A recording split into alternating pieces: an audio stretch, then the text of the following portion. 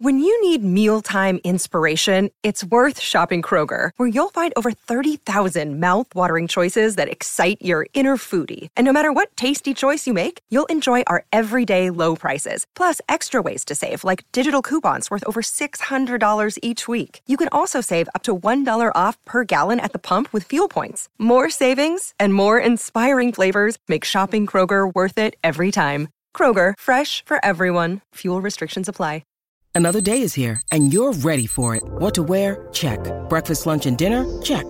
Planning for what's next and how to save for it? That's where Bank of America can help. For your financial to-dos, Bank of America has experts ready to help get you closer to your goals.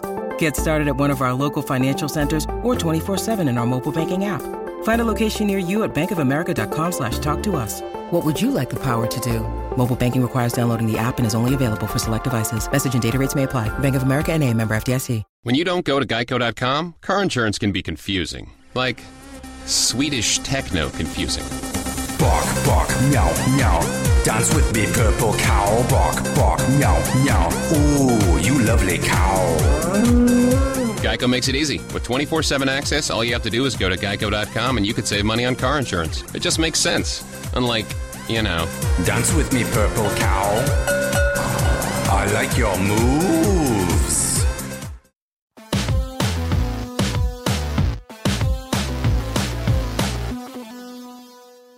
Welcome to Real Jam Radio. I'm Daniel Rue, your host, and so happy to have you with us for the continuation of the Over-Under podcast with Arturo Galletti of Basketball Numbers.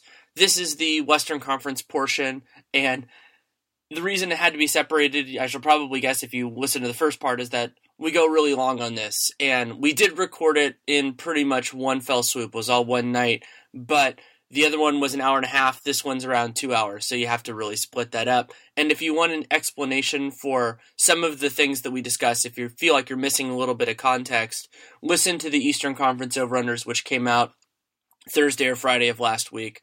And that gives a little bit of the background of how Arturo builds his models and some of the information that we work from. This episode is sponsored by Blue Apron, the fantastic food delivery service. You can go to blueapron.com/realgm to get 3 meals for free with free shipping, and I definitely recommend you check it out. And as I said, this podcast is about 2 hours. It's a serious one, but I really enjoyed it. It's one of the highlights for me of the podcasting year, and it is a tradition at this point. Arturo and I talk about that a little bit, and it also helps me focus and fit everything together. So I hope you enjoy it almost as much as I enjoy recording it. Thanks again for coming on. Great to be on again for our 4th annual Over-Under Pod. Let's get to the West Conference. Yeah, and for those of you that are listening to this, you probably who don't really know what we're doing, maybe you get a little bit flustered. We walk through everything at the beginning of the Eastern Conference one, so you can listen to that and get it. But so we're going to start with the Los Angeles Lakers. They won 17 games last year. Vegas thinks they're going to be significantly better than that because if you want to bet the over on them, you could get it at 24.5, and if you want to bet the under on them, you could get it at 26.5. So, actually, question before we go: do you think the East has a shot of having better versus record than the West for the first time this year? They have a chance, but I wouldn't expect it. No, it was close. It was close last year, but I agree with you. I think that. The problem is, a couple of, the really good young players are in the West. Specifically, and Middleton and Bosch injuries really hurt them. Yeah, so I don't think the Bosch injury that much. I think more that also the fact that I think, somebody like Karl Anthony Towns is in the West doesn't help. That's kind of... But we're going to get to the T-Wolves really soon. So, you know this about me. So who do I think was the worst coach in professional sports last year? Mr. Byron Scott. Mr. Byron Scott, who is not coaching the Lakers anymore. Mr. Byron Scott. Who's coaching the Lakers now?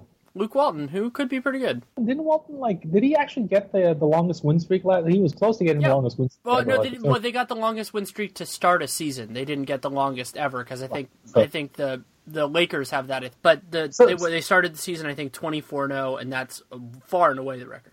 So also there was a fun little fact for all the young Laker players. So and I play.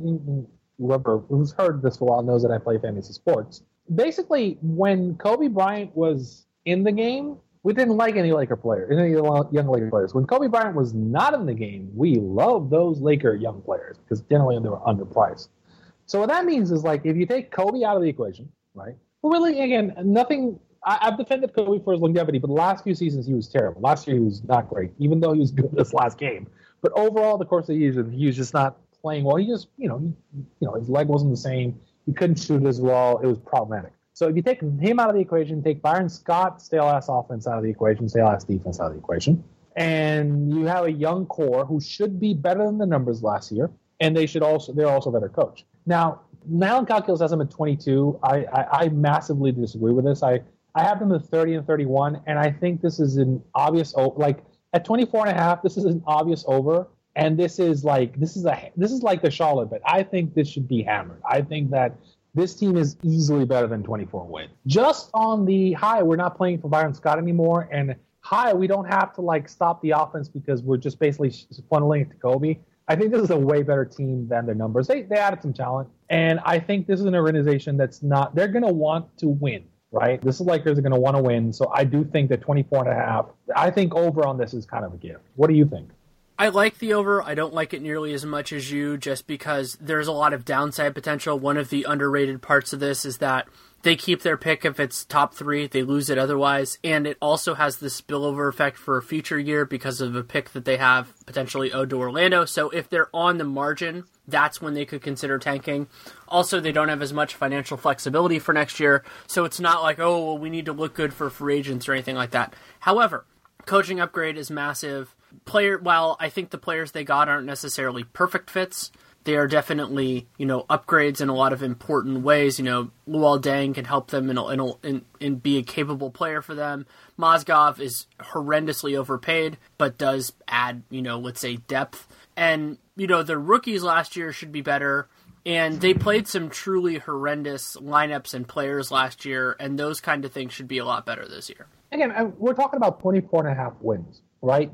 To me, and I know that the projection here is 22 from Calculus, but I know why it's higher. And I actually think, as I said, I think the players on this team are better than their numbers last year because they were so horribly coached that you just can't. They're horribly coached in a bad situation for them. They really were playing on a team that really wasn't trying to win. They were trying to, give Kobe a nice farewell to him. But I think there's some real talent here, so I think it's the over. So I'm assuming you're going over fade.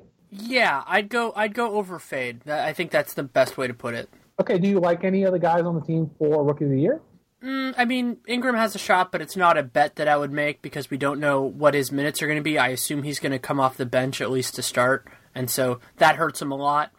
And, I don't think I love any of that. There's an outside shot for Luke Walton for Coach of the Year if they really outperform expectations because they were so bad last year.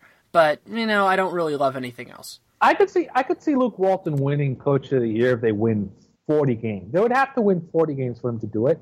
And it would be basically he'd be getting the Coach of the Year he wasn't eligible for last year if he went out and did that with this team.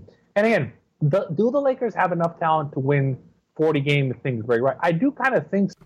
They have NBA-level talent at certain key positions. They've added a lot of depth and they have some draft picks. So I do think that there's a world where Luke Walton can win the Coach of the Year. I think it's the over. I think he would have to get to 40 wins, and I think that's a little bit of a reach for this team. Yeah, I agree. I agree with you that it's a reach. It's just something that I would consider. It wouldn't be like a favorite or anything like that. I have him at 40-1 right now. Okay. Which I think at 40-1 I can get a couple of guys. I think. Would you rather have him at 40-1 or Bogle at 50-1? Or Steve Clifford at 50? I'd rather have Clifford at 51. I'd rather have Clifford. Yeah. I'd rather have Clifford at 51 than Luke Walton at 41. Yeah. So I don't like any of the, and I definitely do not like the division odds, and I do not like their title odds either. Mm-hmm. Lakers 500. No, it's kind of weird that we're saying Lakers 500-1 to win the division. It's a bad bet. The Lakers. There's a team in that division that's going to be all right. So that's a problem. Yeah, it's going to be a little good, right? Okay.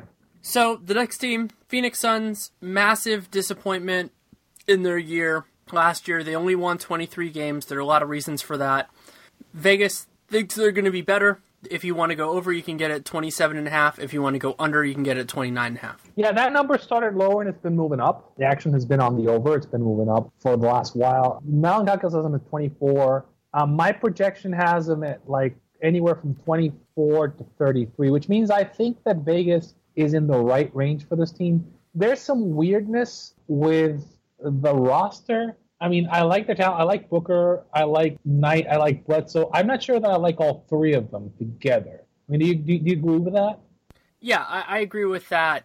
But it is good to have more talent there than less. And it's not like that trade-off means that they're bad at other positions. You know, they're not as good, but they have Jared Dudley, TJ Warren, PJ Tucker when he gets back from his surgery, Len and Chandler. You know, like I think they're underrated in terms of their depth, but it's certainly, you know, not their biggest strength. It's a weird-ass roster. Like, who's starting power forward? Chris? Jared Dudley?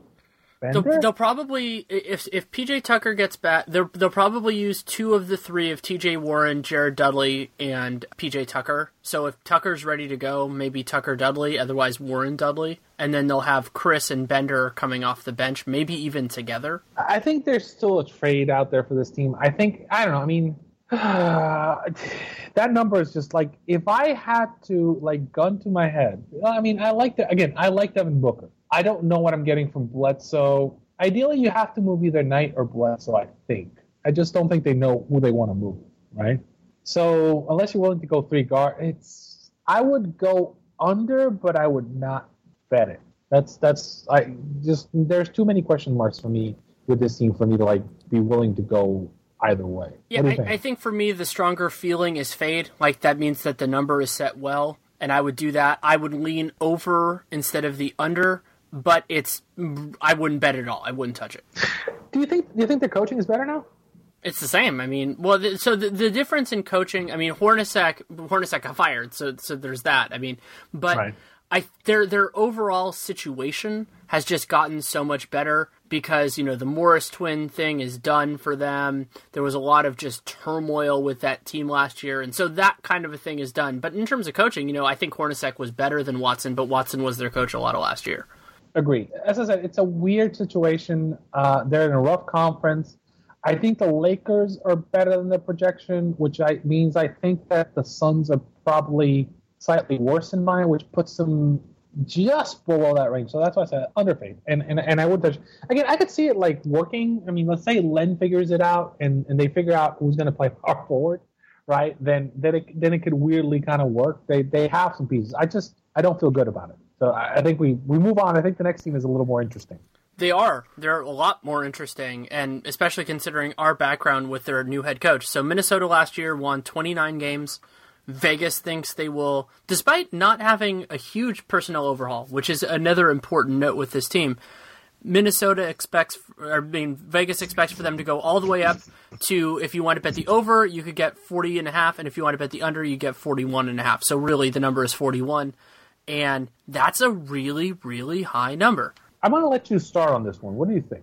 There are some very legitimate reasons to think that they could go over this number. Karl Towns is special, legitimately special, and a lot of their players were bad defensively last year, and there's a reason to believe that Tibbs can help them a lot. Andrew Wiggins should not be as bad defensively as he has been. That's a good example of it. And they're deeper in some ways. Like, Chris Dunn isn't perfect, but as a backup one, you know, he could be a nice fit with them. But I don't think their talent is meaningfully better other than age-related improvement. Well, here's the counterpoint to that. In kind of going with that, they were the worst team on the wing defensively last year of any team in the NBA. And I kind of took advantage of that a couple times. And I'll say this, like, here's the thing, by adding, so Tibbs, a couple things with Tibbs is, one, he's going to get them to play better defense. And this is a young team, so I think that he'll definitely get them to play better defense. I think also, you know, he's got, like, Karl Anthony Towns is good defensively, Ricky Rubio is good defensively. It was just everybody else who wasn't, but I think is going to help with that. The other thing is, so Tibbs will play this team will play as hard as possible during the regular season because that is the trademark of Tom Thibodeau teams. So they will I would expect them to outperform their numbers and projections based on numbers from last year, just because, you know, they're going to play shorter rotations. They're going to play harder on defense, and, Thibs is just a madman. He makes them play really hard during regular season. I think it's a good fit for a young team in terms of developing them, as long as, we have a good medical staff take care of them. That said, Nylon Calculus has them at 30. We got them anywhere from 34 to 45. That 45 number is their post All-Star break model. Like they were actually a really good team post All-Star break, and they played really well post All-Star break. That's another thing to keep in mind. It's a young team that actually got better as the season went on. Like Vegas put in a range that's like it's really a bit of a reach for me. I would over, but I would never bet it. That's my feel on them right now. I mean, because even though I think that like all the factors play in their favor, I mean, there's enough things like Rubio getting hurt, maybe not necessarily having a good fit. Maybe they think they're another year away. I'm not completely sold on Andrew Wiggins because I really do think that Wiggins is more like Rudy Gay than like that's the player who he most resembles to me. Where he's still. They give him the ball too much and he doesn't do enough with it. That said, I would go over, but I would never ever bet it. Yeah, I think the exact phrase that I used on Phoenix in the first part is important. Is that the fade is more important than the over under. It's just don't bet it, especially if you wanted to go under. Like, why would you go under on the Minnesota Timberwolves? That'll just all it can do is bring you pain. And if you go the over and you lose, then that's disappointing too. So if I had to go on one end or the other, I would lean towards the over, but I absolutely would not touch this at all, and I wouldn't touch any of their other stuff as well. Yeah, I mean, if they'd been at 35, it would be a lot easier. But sure. Like at 40, it's like, no. Again, do you like their division odds, 4-1? No, I think that there is a possibility that they do it, but what you see in the Northwest is that all of these teams are pretty capable, and so when you see that, then that means you're going to probably need more wins to get the division. Like I don't think 41 is going to take it here. I think somebody's going to do well, and so... What would you rank them in the division this year? You could put it as high as third and as low as fifth, but I think I'd put them third. Do you think they're better or worse than the Nuggets? Probably better, but not definitely better. I think they're better. I think they're clearly better than the Nuggets, right? I think the problem lies is like, okay, so they're not better than the Jazz, I don't think.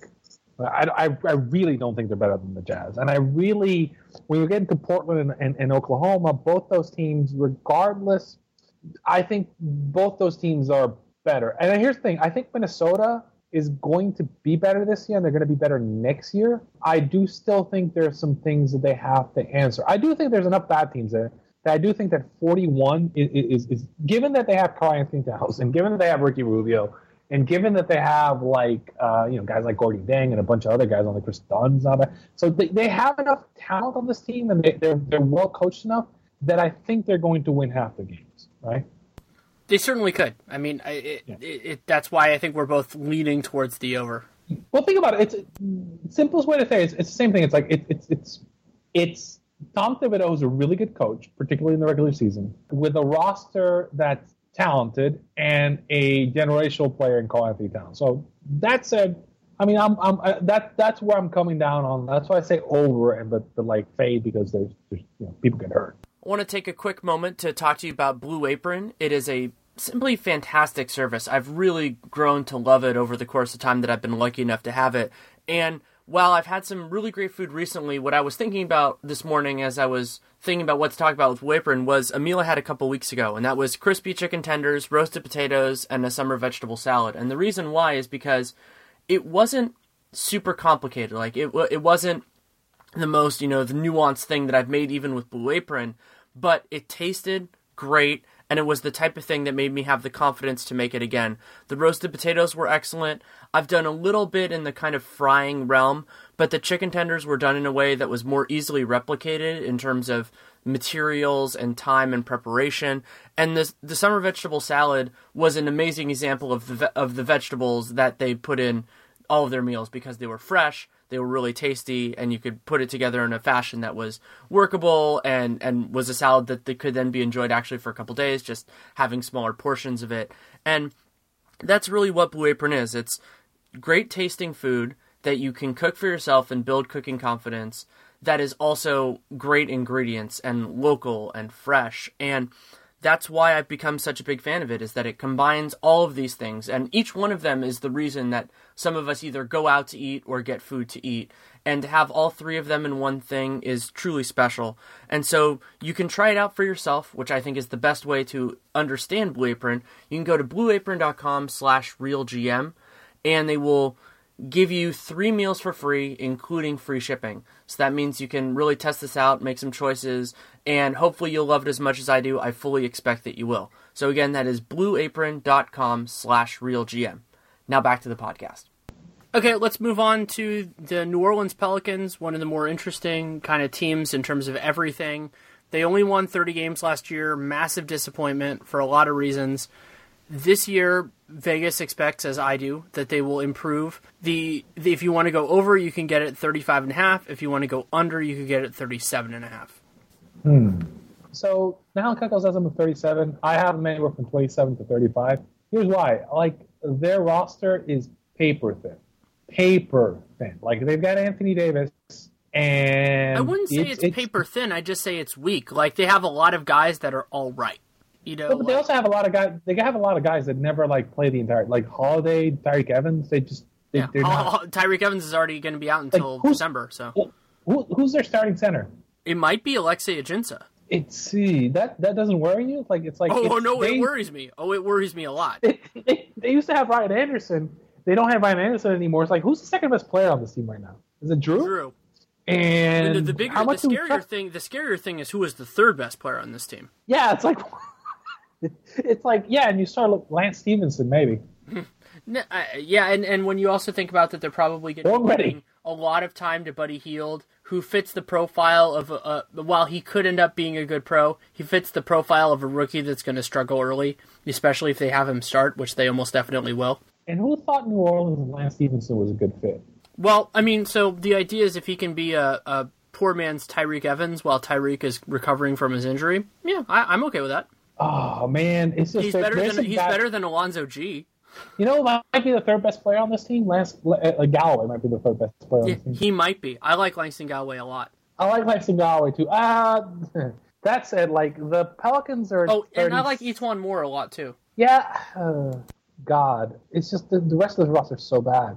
I love Anthony Davis. The rest of the roster is so bad, and the Southwest is so rough that I would probably go under on this team, and I'm trying to decide whether I would play or not. It feels like but Anthony Davis has also been so fragile. I was like, they own their own draft picks, right? They do. They feel like a tanking candidate to me. Well, they could could be an inadvertent tanking candidate. You know, that's something that they could do. I like the over here. I wouldn't bet it because we saw what the worst case scenario looked like last year, and they're not so much better that you can write that off. You know, I don't think they're going to win 30 again, but if it was 33 or 35, that would be totally possible. And so that means, that means that for me, it's a fade, but I like the over because, Davis didn't play a lot last year. Also, a huge difference is that Drew missed time, as he's going to do this year, because his wife has to have surgery.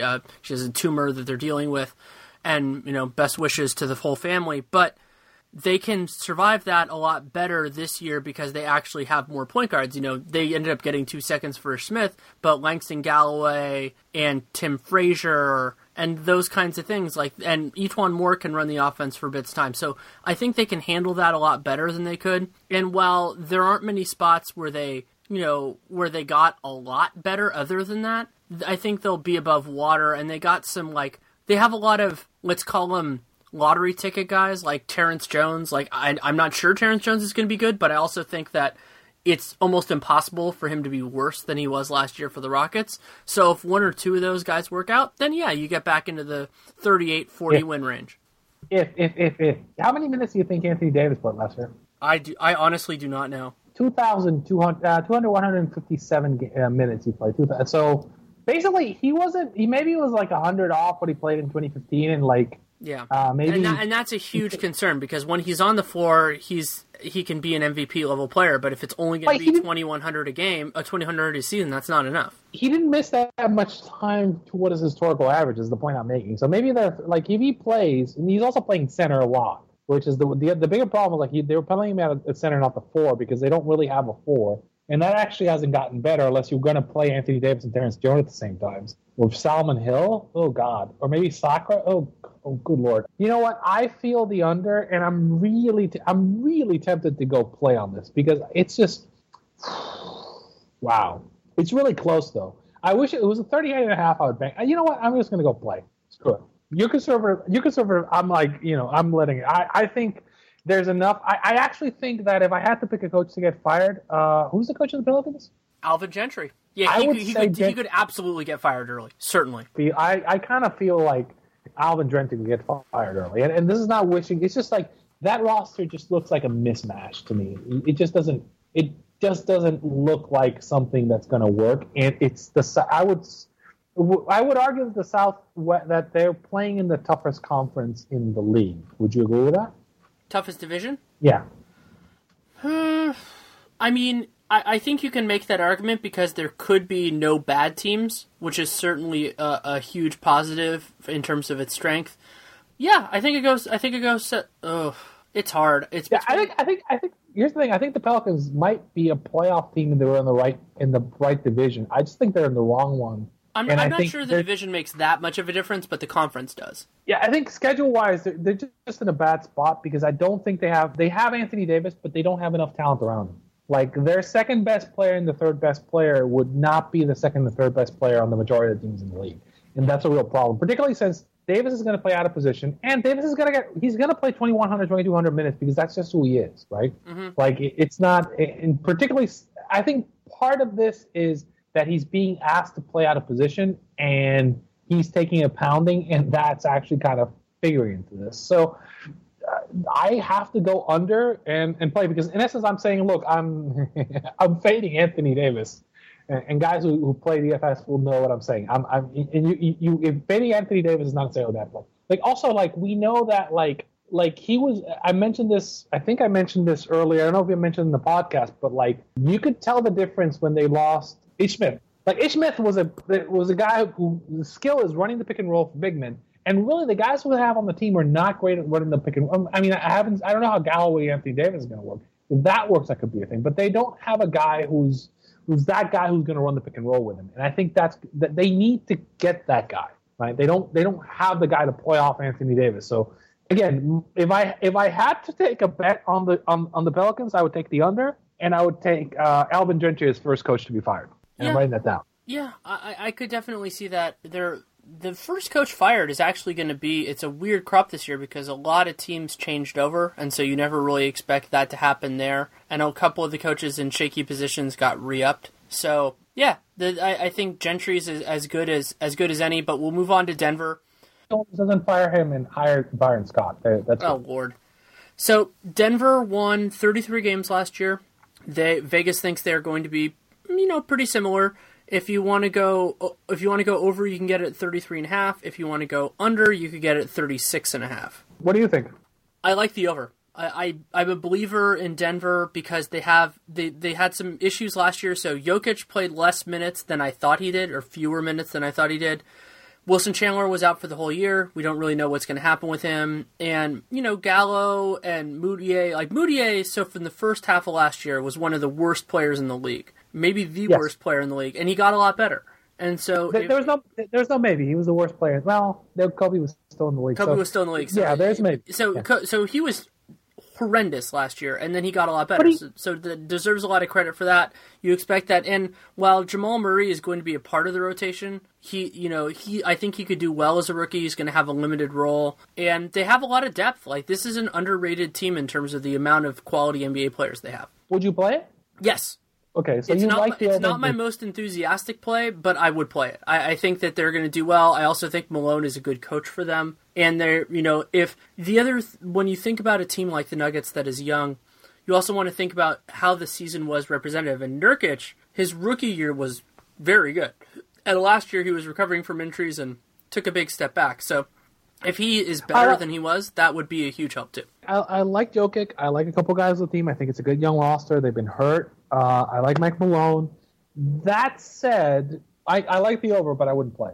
Yeah, but remember also their home court advantage. If they pushed a little bit, I think that could be a huge help for them. I think they're going to win 36, 37 games. Like, that's where I think they're going to be. That is something. I mean, if they push pace, that does help. But I mean, again, I like the over, but I just wouldn't play it. Yeah. I just, again, because they still might decide they want one more player, right? So they're still kind of in the spot where like they could just, they're really young. They could core. tank. They absolutely could tank. Right. And I think it's a smart enough organization. They can just I think let's develop a little more. I mean, because their core is really like Moody and Jokic, right?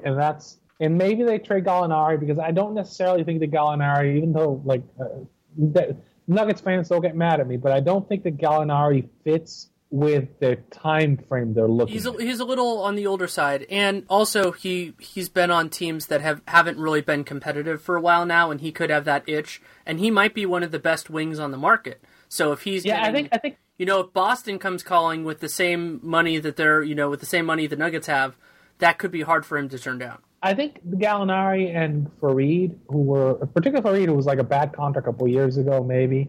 I think now with the current salary situation, that's actually not a bad contract now at that price. And I think both those guys are guys. It's not horrible, but I think Gallo's much better. And I think Gallinari, I've fake traded him to every team in the top end of the Eastern Conference for a couple of years now because he makes sense with them because he can handle the ball a little bit, but he doesn't have to be the primary. Like I've thought about him with LeBron forever.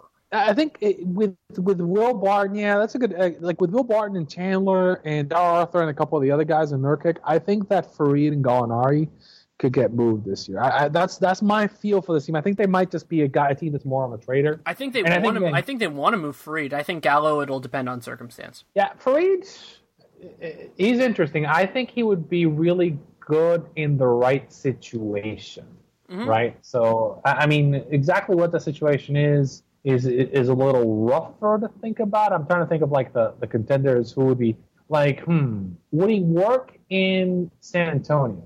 What's San Antonio? Well, I don't think they'd want to. There are a lot of the teams where he would make sense. They don't want to commit that long-term salary because they still have some flexibility. Like San Antonio wouldn't trade for him because of the salary they have to give up and the commitment that they would make to him. So I think it'll be hard to move him this year, but they can trade him during next offseason if they want to. Would he work in Charlotte? His defense isn't good enough. I think that he doesn't bring enough to their table. Like, I have thought about him before as being the backup center in Atlanta. That's one that I've tossed around before, where they don't really need that rim protector, shot blocker, but he would help their rebounding.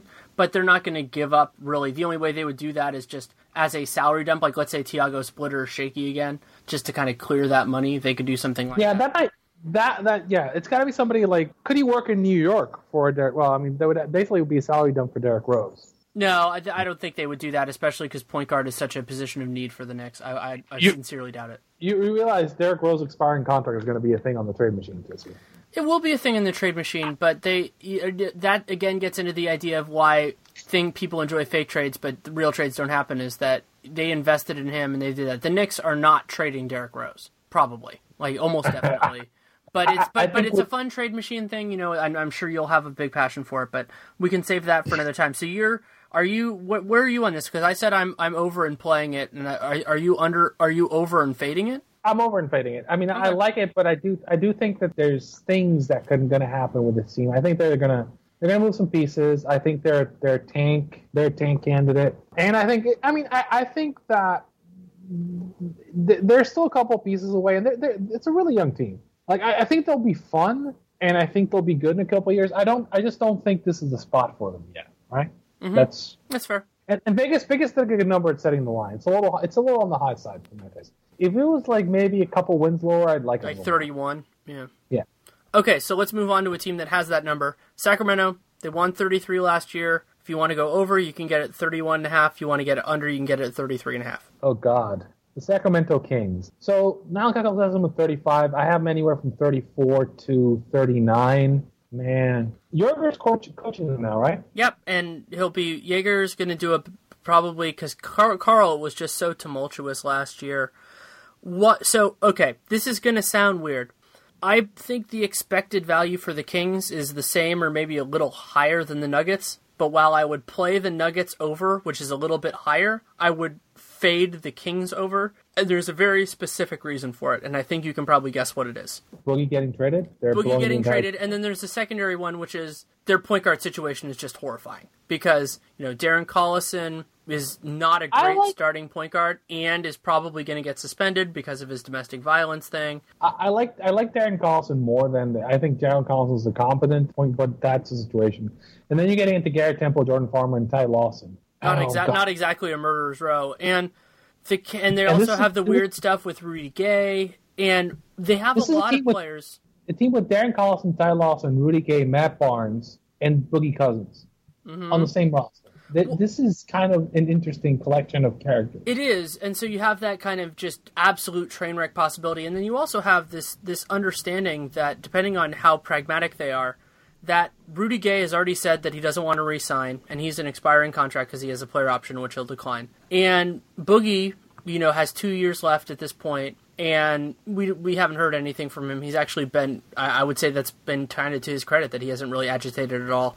But if they trade either one of those guys, they're probably going to be doing it for future assets, especially when you consider that they owe us to the Bulls and that they owe a future first to the Sixers. They owe their 2019 unprotected. That if they move those players, while you could see them looking short term, it's very realistic, especially when you consider how good DeMarcus Cousins is, that they will be downgraded in the present. And so that possibility means that I want to fade their over. You're over and you're fading. Yes. Okay. I'm not a huge Boogie fan. Or I haven't been a fan of Boogie in the situation because it's too inconsistent. Now, basically, the Nalin calculus is at 35. I'm anywhere from 34 to 39. So I'm on the over side with this team. Isn't the Lakers the most natural fit for a trade partner for these guys now? It's hard because they just got Mozgov. I mean, if they end up not cutting bait on him, meaning he's included in the trade, but if they end up realizing, oh God, he's not our guy, then the Lakers make a lot of sense just because I think they would expect him to re-sign, and they have a lot of young dudes on their team that Sacramento might like. So yeah, the Lakers are in the mix, especially now that my belief, and you know this team as well as I do, that I think Boston is not out of it, but a lot less interested than they were before because of getting Horford. So that hurts I think Boston's the less natural trade partner. I think Boston's out of it. I think that the logical trade partners. Well, there's the logical trade partner, then there's the illogical ones. I would say the logical one is the Lakers. The illogical one is probably the Bulls and maybe the Magic? Maybe the Clippers are the two illogical partners I could come up with.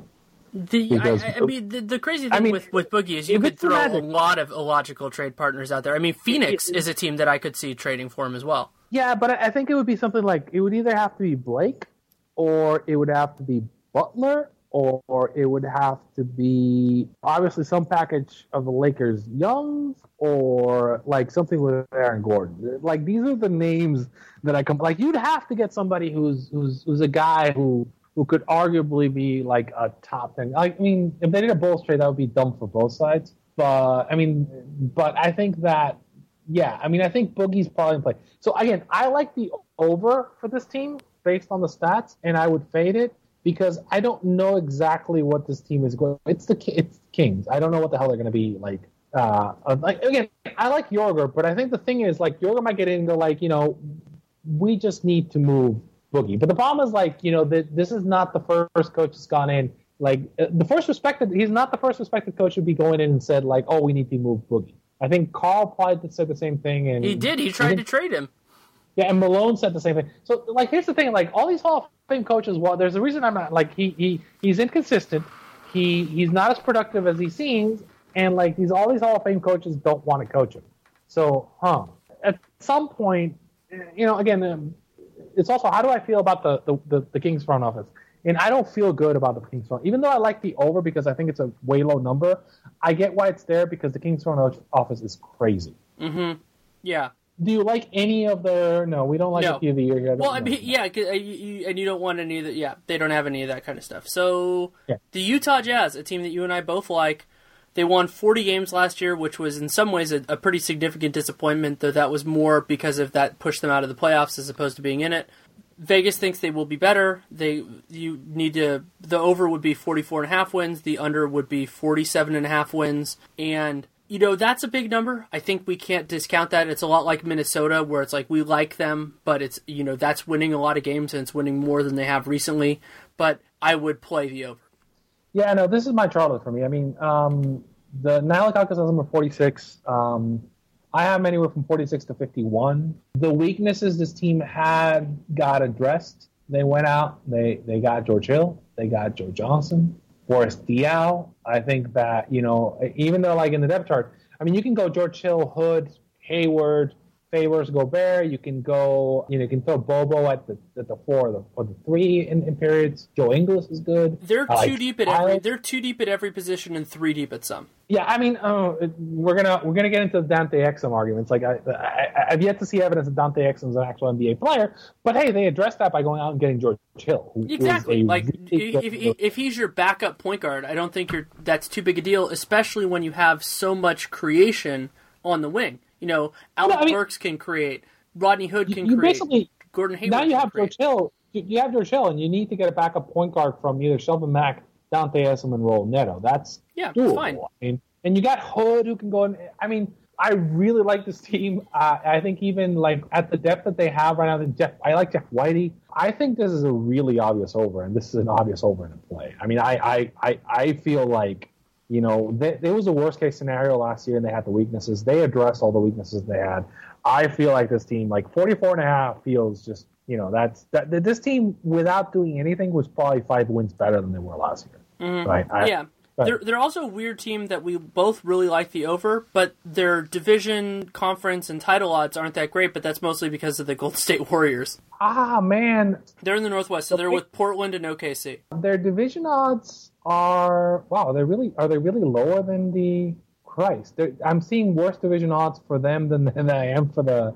Apparently, they're really popular this year. I'm only seeing 2.3. They are. People really, the Sharp. I think the Sharps are on the Jazz this year. The Sharps on the Jazz. I think the over is a really smart play for them.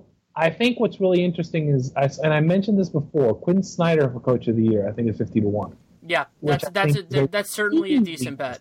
That's where I would. I don't like that more than the over, though. I like the over no, better. Quinn Snyder is 16-1, by the way. 16. Oh, 16. Oh, yeah, I definitely like the over better than Quinn. Yeah, I think we both. I like Quinn at 16-1 quite a bit. I think because I think that like this team has 2 years ago they looked like they were going to be the team that was going to come up and challenge the Warriors. They got hurt last year. They had some weaknesses at point guard. I think they addressed that.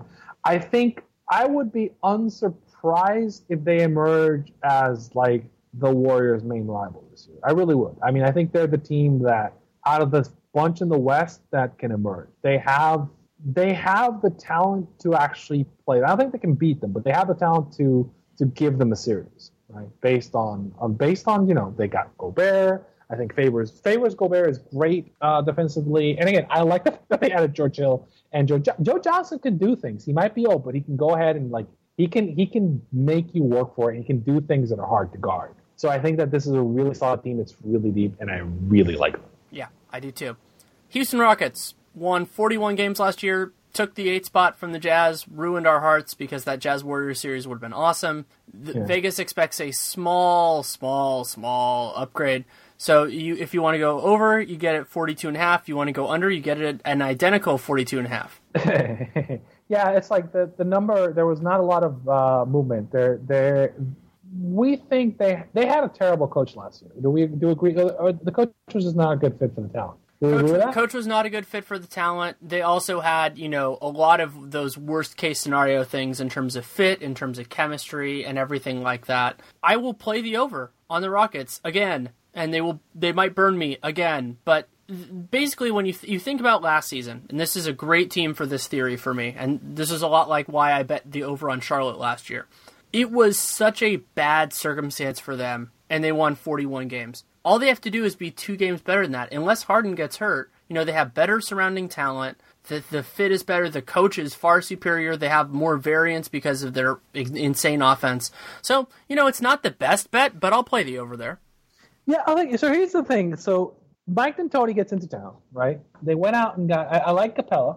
They went out and got Nene. They went out and got Ryan Anderson. They went out and got Eric Gordon. And if you look at it as so this is a Mike D'Antoni team, 7 seconds or less. They're gonna play fast. They're gonna shoot the hell out of it. they got us. I mean, Ryan Anderson's a perfect stretch 4. I think Capella is actually, you know, his rim protection numbers are comparable to Dwight. So I do think that, like, they didn't get weak there. They got Nene, who's a flexible centering, and they're getting him as a backup. I mean, Ariza can play stretch 4. Harden can slide from the 1 to the 3. If Eric Gordon gives them anything, I think this is a really, really, they're going to be able to shoot, right? They're going to be nights where they're going to shoot people out of the building. This is going to be a really fun team. I definitely want the over on this team, and I definitely are going to play it. Because, I think it's just one of these things where, like, you're looking at it and, like, I think the talent that they have is kind of perfect. Yeah, right? it is, and I could see them there. I think you might remember this from last year about the idea of, you know, like betting the over, but somehow trying to short their playoff run. Like, I think that they'll do better in the regular season and then flame out in the playoffs because teams can scout them and do their weaknesses. But they're a great regular season team because they would be so hard to prepare for. I think Clint Capella is a really talented player. He's been really good, or he's been, you know, good in stretches. I think Mike D'Antoni is a really good fit for his set because I think he can do things, and I think it's going to be really interesting what D'Antoni is going to do with him. As I said, I like the way that roster, like, remember I said, like, the Bulls don't quite fit. I think this roster fits perfectly, particularly if Beverly's healthy. Then it's a really kind of interesting kind of set of pieces. Like, there's, and as it gets even more exciting, if Eric Gordon's like anything, then you can run some really crazy lineups out there, and I think Mike D'Antoni will. So I think this is a really good. It's gonna be a fun team. I like the over. What do you think of division odds for them? 20-1. I like them. I don't love it. I probably wouldn't bet it, but 20-1. I mean, basically what you're betting on is, let's say they win 48 or something, or 48 to 52, let's say, and that the Spurs fall off because they could this year. We'll talk about that later. 20-1 is a good payoff. Where would you rank the Rockets in that division? Second. Yeah, I'm exactly the same place. Even though they lost White, the guys they brought in, the coach they brought in, I like Capella, so I would rank them second. Well, and they're deep. Other than Harden, who's indispensable, you know, they have a lot of guys that are useful and that can work. And D'Antoni is one of the best coaches in the league at cycling through like low end guys to make it work. Like he deserves a lot of credit for that on those terrible Lakers teams. That he made a lot of guys look good and made them a lot of money. You know what I really, really, really like? Please tell me it's not their conference odds. No, Harden not MVP? That. Harden MVP. I love the Harden MVP. Harden MVP is getting 25-1. You're getting James Harden. That's not bad at all. You're getting James Harden in a Mike D'Antoni offense. He might put up 40 a night. He might have some ridiculous and they might have more wins than the Thunder too. Like he might be doing it on a team that does better than OKC, and that would help his argument as well. I could totally see Harden going out playing 38 minutes a night in that offense, like putting up 35 points. Like 10 assists and there's no Dwight. When there's no Dwight, he gets like 8 or 7 or 8 rebounds. Yeah, like, I'd throw $20 on that, no problem. I think that Harden at 25-1 to win the MVP is my favorite MVP bet. I think it's not even close because again you're getting like he's gonna put up like video game numbers in this offense. There's a real chance he does that, and like there's no clear favorite, and like this team could be 10 games better in a crazy offense in an open year. And he finished second. You know what it would be the parallel to, right? What? Steve Nash's first MVP. Yeah. Maybe even a second, but I would say more his first than a second. Mike D'Antoni might be crazy enough to play him at the 1, straight up at the 1, and like it might actually be better for him because he'll engage on defense. Yeah, play him at the 1 and then play either Eric Gordon or Patrick Beverley at the 2. If Patrick Beverley's the offense is going to run through Harden no matter what. That's what happened last year too. So the 1-2 distinction is only about who he guards, and what I expect it'll be is that when he plays with Beverley guards the better guy, and when he plays with Gordon, they figure it out. Do you like the MVP? Yes, I do. I might like that better than the over, but I like both of them. They're both good bets. Yeah, I mean, he's gonna put up like crazy. I think he was Harden was extremely good at OKC running the second team offense. He was good. The Rockets last year had a top 10 offense, and they had a lot of guys that didn't make sense, and they're going to be way better this year. And he was actually better when lineups where he played without Dwight, he was insane. Like nights where he played without Dwight, he was insane. You take that, you put it into a fast-paced offense with guys who were like, as I said, Ariza can play small ball. There's a bunch of guys who play small ball. I think Harden 25. Like Harden is mispriced at 25-1. I agree with you. If I could get odds for Harden to top 3 the MVP, right? You could get top 3. Let's say you could get that at like 10-1 or 5-1. I'd do it. Bet the farm on that one because like he's just gonna put up like crazy numbers, and I think he's like, and we've seen with other guys that you can get, especially if the goal is top 3, you can be all offense, no defense, and get there no problem. That's not an issue. Yeah. We've seen an all offense, no defense guard get the MVP with an MDA system before. Yeah. Right. So I think that's so again, we both like the Rockets. Actually, I think the Rockets are going to be like a really fun league pass team. Like we're going to see like games. They might be the most fun league pass team if we're excluding the Warriors because they're going to be on national TV most of the time. I think like if any game between the Warriors and Rockets or the Rockets and the Blazers, or any of those teams in the Kings is just going to be actually not the Kings this year, they're not this, but like any of those 3 teams is just going to be an insane. Well, you know what team is going to light them up too is the Clippers, because where are you going to put James Harden? All those kind of things, and where the Rockets defenders are situations that don't really matter for the Clippers. I think that Rockets Clippers could be one of the most fun games of the year. Well, I mean, like they do a lot of ball denial to slow them down, so it's a little bit like, but yeah, no, I get what you're saying. Yeah, but I mean, you can't do. Yeah, I think it'll be so much fun. We're coming up to we're gonna come up with some of these teams where like we're gonna hurt people's feelings. I think. We'll see. Okay, Dallas. They won 42 games last year. They got washed out of the playoffs, though they did win that weird game against OKC. Vegas thinks they'll be worse. I agree. They're over. If you want to go over, you can get it at 39.5. If you want to go under, you can get it at 42.5. To me, I will start that that's a really good line. Like, that's too good to bet. Yeah, it's I've got them so the Malaga says I'm at 41. The 3-year prediction I was at 47. The post All-Star break has them at 36. This is a team that's decaying like cheese right now. They're old. They're really, really old. And I don't know that. I mean, the additions that they got are interesting. They overpaid massively for Harrison Barnes, and they wound up with Andrew Bogut too. Let me ask you this straight out: do you think the Dallas Mavericks are better than the team they are better than last year? I think at full strength, yeah. I think at full strength they are better, but the chances that they are full strength are extremely low, considering they have so many guys that have so much baggage. So, like, the analogy I do is you use cheese. For me, it's like milk that's 5 days past the expiration date. So you're sitting there and you're like, most of the time that's probably okay. You're right in that range where you're doing that. But you have to be ready to open that thing and just wish that you had never breathed in. Like there's always that possibility. Also, you and I both love Rick Carlisle. So that's the other reason why I wouldn't bet this is. On pure talent, I'd have them a little under this. My worry is I think Dirk might be done. As much as I respect him, as much as I love him, they were coming up a little bit by going to center with him, but you can't really do that with Bogut. And if you're basically going to Quincy Ace or Dwight Powell, right? And then you're going to have, maybe you slide Harrison Barnes over to the 4 and Wesley Matthews over to the 3, and then run Seth Curry at the 2. Is that the answer? Their bench units are going to start 2-point guards. Not their starters. I mean, I would go with the under on this team, but I would fade it simply because I respect Rick Carlisle well too much. Yeah, I'd fade the under too. I think it's the under, but I mean, I think that they're gonna be like if you bet this, you would be sweating it to like the last game of the season. Is my expectation.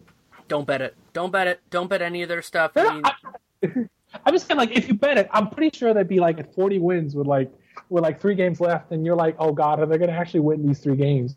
Because I don't know their schedule, but I'm betting they're getting like San Antonio, New Orleans, and like Golden State in the last 3 games. You'd be like, oh crap. They just need to win 1 out of 3, and I don't think they're going to do it. They're going to play all these playoff teams. Yeah. What do you think? Fade the under.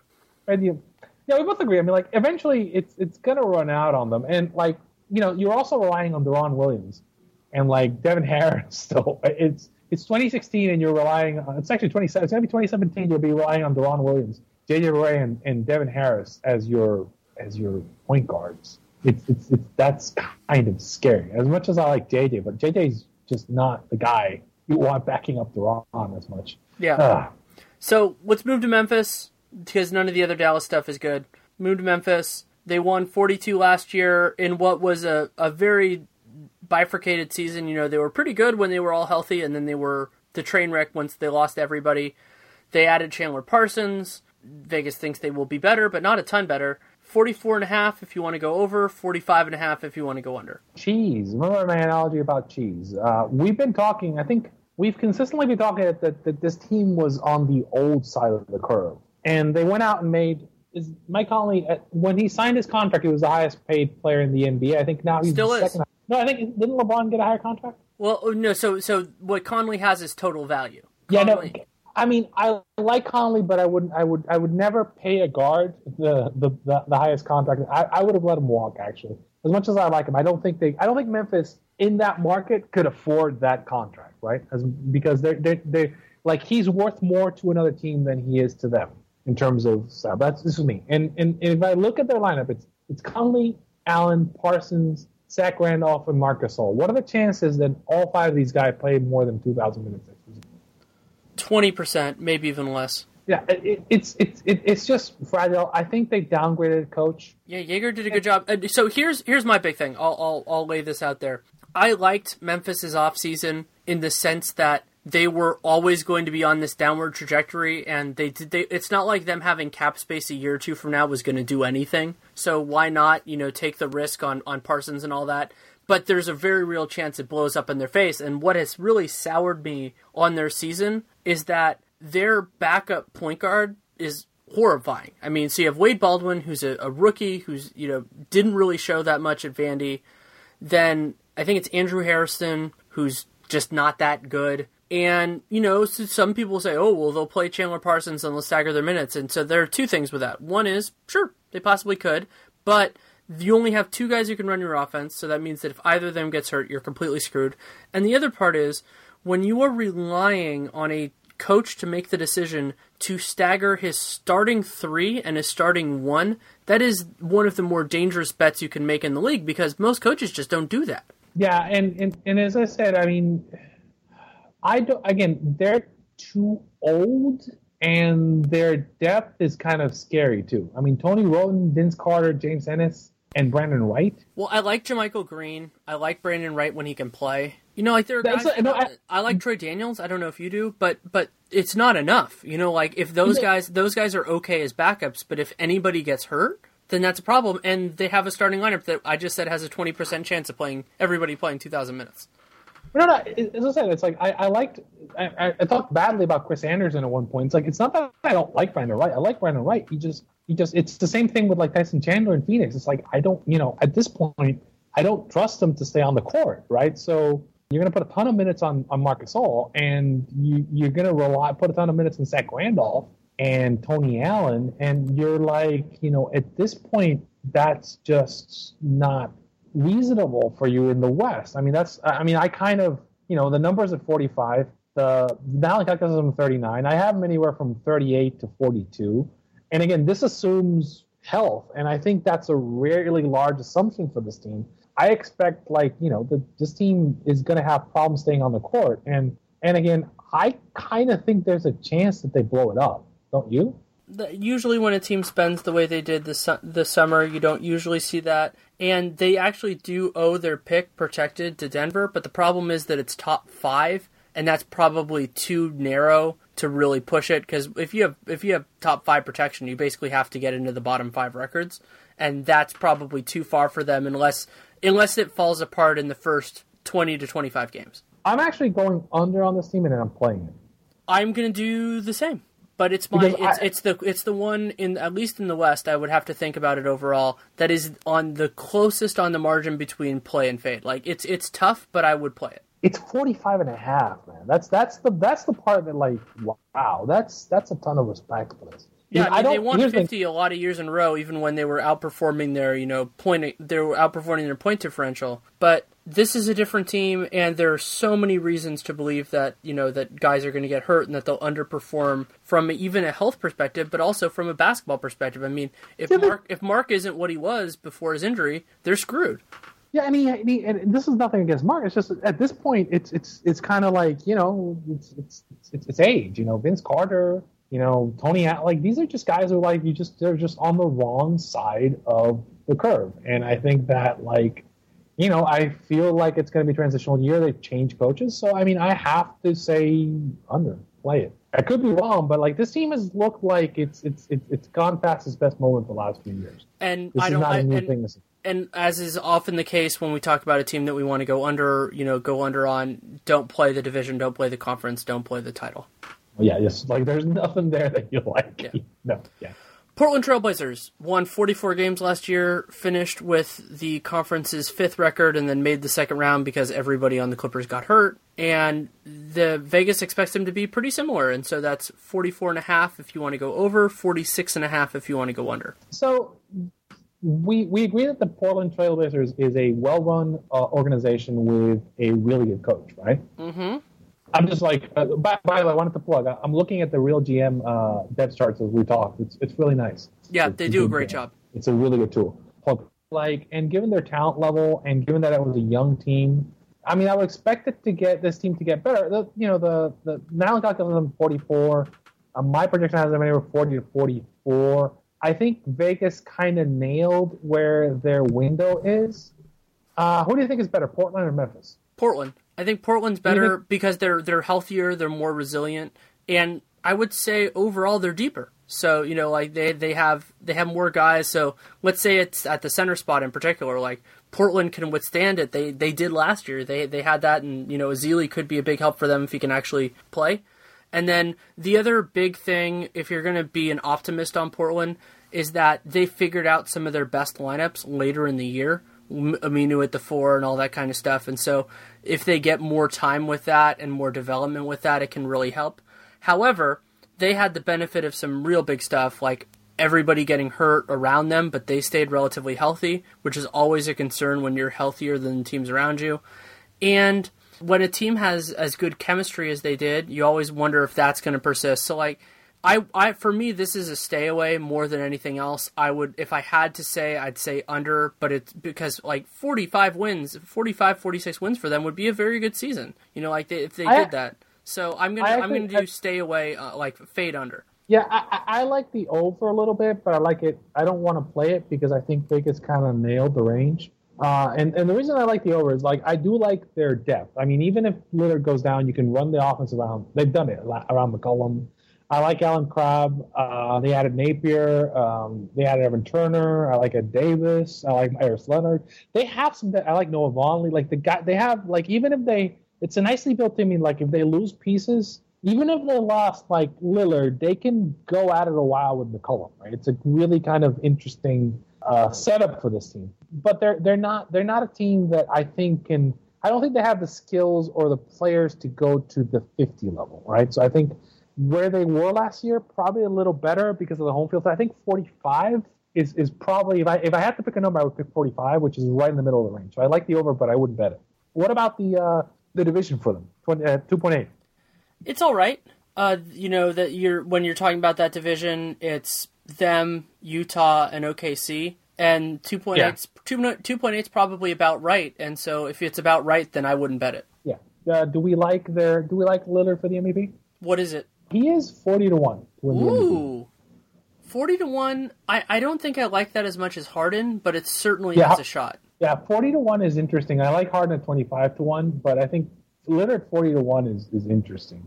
Because he'll put up counting stats too. Like that's something that he'll do, and Portland could end up with a good record. So yeah, it's not bad. Not bad at all. Yeah, Lillard 40 to 1. Basically you're betting that the Blazers win 53, 54 games, and it's an open field. If that happens, they win 50-something games, and I think Lillard 41 is great value. Like if you like the over on them, then if you like I would rather bet Lillard MVP than the Blazers over. Yeah, if I'm sitting there with Harden at 25 to 1 and Lillard at 41, I think I'm in a good spot for MVP.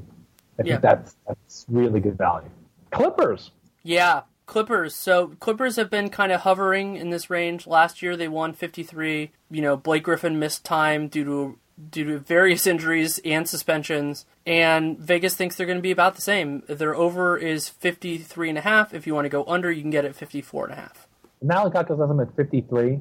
My 3 projections are 50 for the last 3 years, 47 for last year, whole year, and 60 for post All-Star break. Because here's the thing with that team is like once they got healthy and got rolling, they were really, really good. The other kind of caveat with this team is they always get hurt, and they're Blake Griffin and Chris Paul, and we have loads of data of this at this point. They're actually better when they're not playing with each other. So like the team without Chris Paul, if they were staggered, they'd be a lot better right now. Yeah, but it's not going to happen. Because basically what happens is like when you don't have Paul, then you get Blake Griffin kind of doing more LeBron style things and like running the offense through him, and that makes him better and more dangerous to guard. And it's the same thing when Chris Paul's there. Chris Paul's running the ball; it doesn't have to like work. So their pick and roll kind of doesn't work with each other. They actually work better like alone. I kind of feel the under on the Clippers because, and again, here's the thing: that roster, right? So it's the difference between Doc the coach and Doc the GM. Although Doc the coach, I'm at this point, I'm not huge in favor, like particularly like with bench staff. I don't love it. So it's like once you get past that first level, that second level for this team is not great, right? So their first level at small forward isn't great. Yeah, Wes Johnson and Paul Pierce and Luke Richard and Ba Mute. Yeah, and then you're getting into Brandon Bass if Blake Griffin gets hurt, which is kind of interesting. More speeds too. And their center spot is horrendous if DeAndre misses time, but DeAndre's been a robot, so that hasn't been an issue. Yeah, but like, whoa, you don't like Mo Speeds? Not as a starter, no. I've covered Mo Spates. I like him on a personal level, but if you're asking him to anchor your defense, especially if he's playing next to Blake Griffin, the answer is no. Who's Diamond Stone? Oh, he's the guy they drafted in the second round. I think he was taken either late 30s, early 40s. Played for Maryland. Not bad, but not good. Yeah, I mean, I think a rookie big man isn't going to do anything for them. Again, I would go under and fade for this team because I think here's the thing. I think if everything breaks right, they can win more than 53 games. But we've seen that like nothing ever breaks right for the Clippers, and like somebody always gets hurt on this team. So they're gonna. They'll probably be fighting for the third seed, won't they? And like. Yeah, they could be fighting. So they could be fighting for the second, depending on how the Spurs do. So I would fade the over because when you look at last season's number, I think that they could have done better than that, and I think you could argue they should. And while there is some real age-related regression that is possible, I think this is the year where they kind of put that part of it together. But again, I would say fade. I wouldn't bet it. I wouldn't touch it at all. And it also, unfortunately, if they were in almost any other combination of teams, I would probably like their division odds, but not in this one. Isn't this the year that the Clippers could blow it up? I don't think Doc has the guts to do that. If they had a different GM than coach, then yes. I mean, I you know me, I wrote the piece saying the Clippers should trade Chris Paul before the deadline last year. Like, I saw the writing on the wall for last year and this year. And when does his contract run out this year? Both Chris Paul and Blake Griffin can opt out after this season. So both Chris Paul and both will. So basically, we're likely the banana boat team is in play, and Blake is going to be Blake's going to get a ridiculous contract that goes. And actually, here's the thing: I think Blake will actually be better somewhere else, depending on. I mean, like there's a bunch of teams where he could be better. Yeah, so Blake's going to get a full max somewhere. You know, no matter where it is, he's going to get a full max somewhere. And I think the Clippers are going to. Here's the craziest thing: I think the Clippers are going to offer both of those guys full maxes. But will they see the writing on the wall and understand that this team isn't going to. It's never going to be more than it is this year, whatever that is, and just say, okay, I want something else. Chris Paul, it could be the banana boat. Blake, it could be Boston. You never really know. Wouldn't the Lakers basically trade for Boogie and create space to sign Blake? It would be hard for them considering how recklessly they spent the summer, but it is possible. That's actually something I expected them to do a couple of years ago, and then they just didn't really materialize. I need to sit down because I think there's if I was putting money down, I don't think Chris Paul is coming back. That's the one that I think is a real possibility because let's say okay, so if Chris Paul is defining success in anything close to a championship, then why would he come back there? Because it's impossible for them to get better. They can stay the same, but they can't get better. And so if he's title or bust, then you go to the East probably, and you just find a team there that can do a shot, or maybe you go to the Spurs. So maybe Chris goes to San Antonio's a place. The Knicks could be a place, and Blake, and I want to say this doesn't sound like Homer, but Blake would be a really nice fit on the Celtics. Yeah, I mentioned that before. The other place for Chris Paul that I floated in my head is Chicago. Yeah, I mean, but yeah, because he does solve that offense ball. I don't think he's gonna. I mean, if I'm him, it's either gonna be like with Chris, it's either gonna be the banana boat, or he could go to the Celtics because they could clear space. I don't think Danny Ainge would make that play, but I could see him considering it. I think based on the players that they have on the Celtics, I think Blake's probably a more logical play for them, right? Do you want the absolute craziest Chris Paul destination? Where? Minnesota. It would work. It would if he can age well, that would be just monstrous. Yeah, I mean, yeah. Like 2 years, like you give him the full max, but you think it's really about those first couple of years. Play with Tibbs. I think Chris Paul, if he leaves, it's going to be the play. Like that's what I keep saying. The banana. He's gonna somehow end up playing with either LeBron. He's gonna play on a super team. Like he's gonna go to a team where like he's gonna be like Well, like the Cavs. And that's why the Clippers got screwed by the Cavs winning the title. Is now the Chris Paul for Kyrie thing is dead. The Cavs can't do it. Yeah. I mean, I think the Clippers. But how awesome would that be for Blake though? Like if it still was on the table, or like even if the Clippers had to throw in a little bit more, like that team with Kyrie and Blake would be awesome. Doesn't the team that gets Blake Griffin automatically become the second best team in the East? That depends on who it is. If it's Orlando, then no. But if it's a team that's already a playoff squad, then yeah, probably. Yeah, and the thing I mentioned the thing with Blake is he'd be more interesting on a team without Chris because they run the offense through him. And I say he'd be a great fit on the Celtics because you could basically have him run offense like he does without Chris Paul, and you've got shooters and you've got spacing. He'd be great on Denver too. Denver, I think he's more likely to go to a team where he's more likely, like Blake and I think Paul are more likely to go to the East, right? I think both those guys are going to go and I think everybody's just going to be the effect of the Warriors is everybody's either going to sign with the Warriors or run away from the Warriors. I think we can talk about that later, but that's, I think the hidden effect of that is I think people are going to be more likely to go to the East now. Yeah. Do you like the, no, I don't like. No. I actually, as I said, I think I like the probability. I think the Clippers are the team that's going to get blown up this year. That's my feeling. I disagree with you, but I understand the logic of it. But let's move on to OKC, a team that also I don't expect to get blown up, but could. Or OKC won 55 games last year. They lost a player who's okay, so they moved down 43.5 wins if you want to go over, 45.5 wins if you want to go under. Wow, that is a 10.5 win drop. That is the second largest drop on the board projected by Vegas. Number one was the Heat that lost Wade and Bosh. So I mean, that's kind of iffy. Lost Wade and Bosh and didn't really replace either. So now Calculations has them at 43. I project them anywhere from 43 to 53. Because, they were really bad without Kevin Durant a couple years ago. But Westbrook has been a better player. He's gotten better. Although it's argument whether he's reached peak. Also, Steven Adams has gotten way better. I think Billy Donovan has actually shown he's actually knows how to coach in terms of how to use size. He particularly showed it in the playoffs. So he's actually a better coach than Scotty was. I like Oladipo. I think they have a huge hole at small forward. It's a bit of a strange team for me in that who's shooting three? And I've asked this before. Who's shooting threes on this team?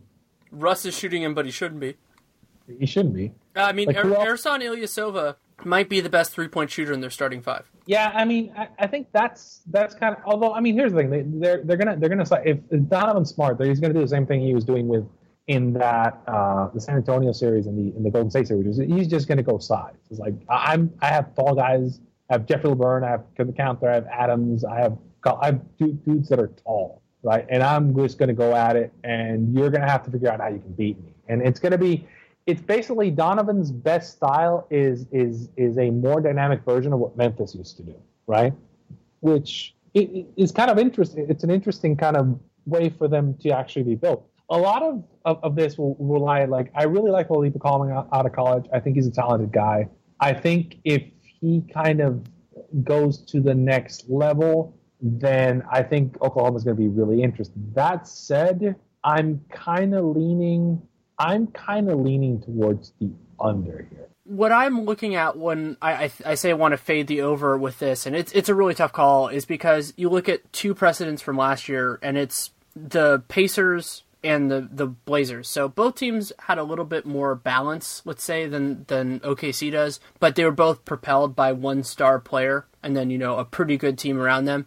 And both Portland at 44 and Indiana at 45 won more than this under, or won more than you would need to get it. And so, I think that's there, but you also have to consider the possibility that this really doesn't work and that it shakes out, and also there a Russell Westbrook injury from being completely irrelevant. So that is a serious problem, and he has gotten hurt ever, not often, unless Patrick Beverley's involved. So I lean that way for this year. But we will really have to see, and they also have, it's such an uncertainty when you lose a core player like him, and also Serge Ibaka. I mean, we shouldn't discount that subtraction as well, especially when Oladipo is a question mark, and Sabonis is probably not going to be much of a contributor this year. So, I can see reasons why it would be under, but I'm fading the over. I'm really tempted to play the over on this because I do think that they figured something out in the playoffs. I don't know that it's necessarily still there, but a lot of that was Cantor and Adams in particular. They're not going to miss Ibaka. I think I'm going to go with you and go fade the over because, again, it's they were really bad. Like they had issues defensively. When you get into the Cantor Adams, it's not that Adams is bad. It's just like Cantor can't cover anybody, and there are ways for you around that, but that's going to be a problem here. And again, I don't know quite how this lineup fits yet. So I'm going to agree with you and go over and fade. Do you like their division odds, 3-1? It's all right. It's not great. I think that I would say that Utah is going to probably finish with a better record than OKC. It's certainly not. It's not a clear-cut thing.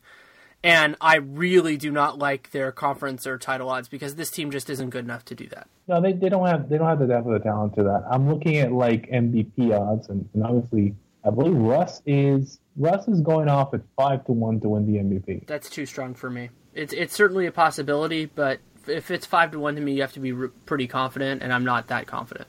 Yeah, you're basically saying like he's gonna need to win. Do we say he needs to win 50 games to win the MVP? He might need to win more. Might need to be like 53, 54, because remember that OKC won a lot of games last year, so people are going to say, oh, look at that. They have talent. They, were a heartbeat away from making the NBA Finals, even though they lost KD.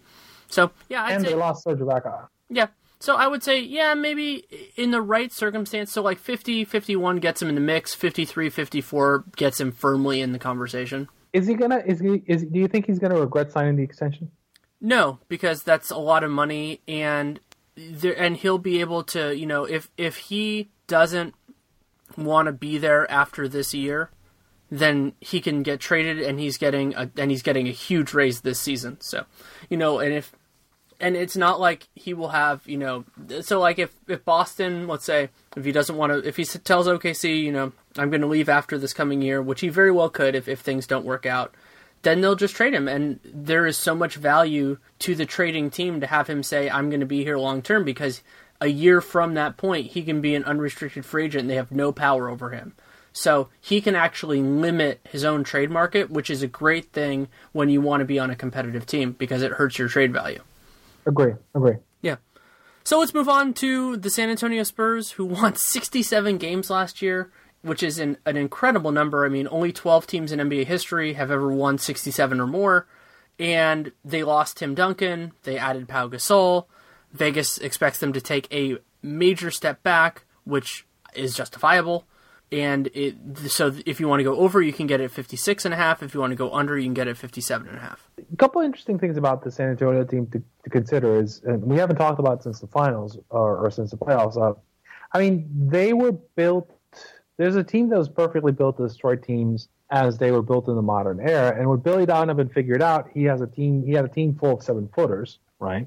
And it was a weird team full of 7-footers that can actually do things. And they went at San Antonio. And San Antonio really didn't have the personnel to respond to that because they just weren't built to respond to it. That team of 7-footers really doesn't exist anymore because it worked because you had Durant, Ibaka, and Steven Adams, as a canner, which means if you can run like, I don't think there's ever been a team in NBA history that could run like 4 7-footers that could do things offensively and defense.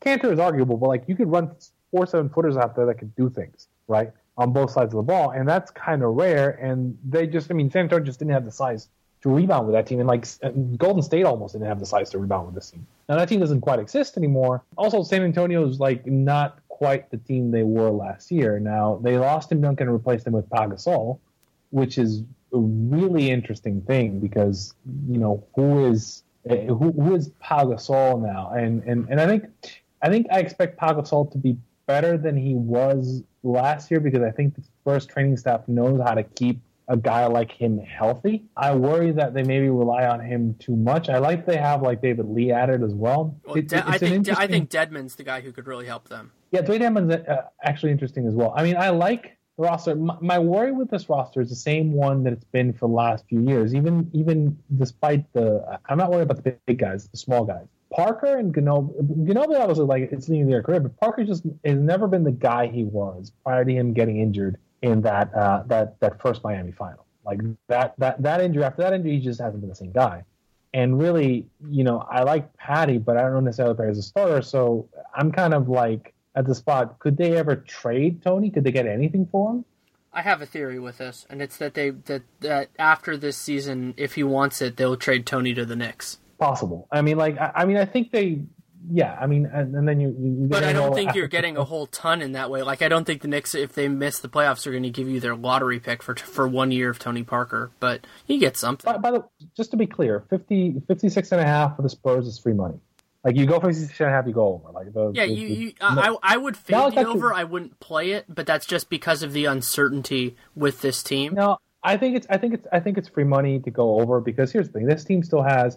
So this team has Kawhi Leonard, LaMarcus Aldridge, and Pau Gasol, and Danny Green, right? Those 4 guys, then Kyle Anderson, Patty. Like, there's enough. Like, this team, we're talking about, and we're not talking about 60 wins. We're talking about can they win more than 57 games and 56 games. And I think that even without Tim Duncan, when you have Kawhi Leonard, LaMarcus Aldridge, Pau Gasol, like, I think that's just. It's fine. I mean, like, I'm a little more bullish than like Alan Calcos, but I do think that like it's given the coaching, given the situation, they were way, way, way, way better than a bunch of teams, just really better than anybody last year. I mean, they're going to miss a couple of the guys in the second bench, but I think they're talented enough where I think 58 games shouldn't be a problem for them. I don't think 58 wins is going to be a problem. And I think they're going to. My worry would be like I don't know if they're going to. They're not going to be in range of the number 1 seed this year. So I don't know how hard they're going to play, but I feel like 57 is just it feels low to me, I mean, I think it's okay, but a big difference between this year's team and last year's team is that last year's team was so amazing defensively that they could win games even when they weren't scoring super well, and that's going to happen a lot less this year. They're going to have less of those great defensive games, and their offense will hum with their starting 5. But why do you think they're going to have less great defensive games? Because they replaced Tim Duncan with Pau Gasol. But Tim Duncan wasn't playing the second half of basically Tim Duncan after he got hurt. About halfway through the season, he was basically he wasn't really playing. He was playing like maybe 10, 15 minutes a night. He wasn't really like Tim Duncan anymore. Yeah, like but I think you can attack them also. I think teams are going to get more aggressive in how they handle Tony. I think that they're gonna start to do that a little differently, and just the overall talent level. Another big concern of mine with the Spurs, not in the big picture, but just kind of from a game by game basis, is that their depth is a lot weaker. This is a team that's going to be relying a lot on their fringe guys. Kyle Anderson, Jonathan Simmons were really on the margins last year. They're actually going to be important this year. Dedmon, I like him, but he hasn't really proven a whole heck of a lot. He's going to be important to this team. And we haven't seen the Spurs do that in a while. Like, they had the best bench in the league last year by 1.5 miles, and there is a serious possibility that they don't this year. And the other big part of it is a big picture question is, I am not sure whether Pop will be comfortable if Tony Parker really fades. Let's say it's him more than anybody else. I'm not sure that Pop is going to be willing to, at least in the regular season, let Mills finish games, and that could end up being a problem for them. But here's the thing, all this stuff you're saying, like Patty Mills was finishing game, and Patty Mills was playing games when it was important at a lot of the points last season. That's one point. At some point. I'll give you the bench point. Well, you know who the backup point guard was. The real, you know who the backup for Tony Parker really was? That's Mayo. No, it was Kyle Anderson who was playing backup point. He was running some weird stuff. He was running one with some of those lineups and a lot of the time. So he was. I mean, again, here's the thing. I agree with the point that they're going to miss the fact that they had Diaw, Tim Duncan, and Boban coming off the bench on this team, and David West. And David West was kind of significant. By the way, did David West retire, or who did he want up there? I didn't see. We're going to talk about him on the next team. Oh Christ! Oh God! Yeah, I remember that now. Oh God! Oh, that's going to be horrible. My brain just blanked on that one. Yeah, that's just mean. I'm less sold on it, but I think we're in the same general range. Like, I think it's more likely than not that they win more than this, but I'm not totally sold on it. The thing is, their heart of their defense really is Kawhi. Is Kawhi, Danny Green, and LaMarcus actually kind of stepped up a little bit. So I think that was the heart of their defense last year. These are the three guys who were getting it done. And then the auxiliary pieces were there. I mean, they're gonna miss Diaw's flexibility, but a couple of these guys were already kind of on the way out. Again, do I think that Pop's team is gonna be 11 games worse than they were last year? And I have to kind of go I don't feel it. I feel like the over on 56.5 is probably good. Here's the note I would make. I would say I would like to I think that number maybe goes down a little more. If that number goes down to 55.5, then it's an automatic, right? I think it's at the range where I have to think about it. Because again, the issue is I don't know that they're going to be close to the 1 seed, so that might affect how hard they play at the end of the season. Yeah, I think there's a very real chance that they get 53, 54, and it's totally fine. That makes zero difference to them if they're, in that range. If the Warriors are, far and away from that, the Spurs know that the regular season doesn't matter at all to them. And, if it looks like they're getting a 2-3 series with whoever the heck they want, I don't think they'll care about that. And we already saw, 2 years ago, they had a 1-game thing to get to the 2 seed. Nope. I think what's going to happen is they're going to want the 2 seed because they're going to want the Rockets and not the Jazz. I'm projecting, but that's kind of how I feel. It's going to be one of those spots where I think the 2 through 4 is going to be Clippers, Jazz, and Spurs in some order, and then the Rockets will be the 5. I kind of think it's going to be Warriors, Spurs, Rockets, Jazz. I think that's the way it's going to be. Because I think the Clippers are going to be a little lower because I think there's going to be some. I think that really the Clipper thing is going to go you have Blake and Chris Paul on contract years and they both want to leave. I think that's going to get really, really strange. I think it's going to work. I think it's going to be kind of explosive this year. That's my feeling. Is I just don't think it's going to work. So right now I'm over and I'm playing because again I'm just saying okay. I might have to sweat if I'm doing that. I might be sweating late in the season, but I think they're gonna. I think the Clippers. I think the Spurs are gonna have enough motivation that they're gonna want to get to 57 wins.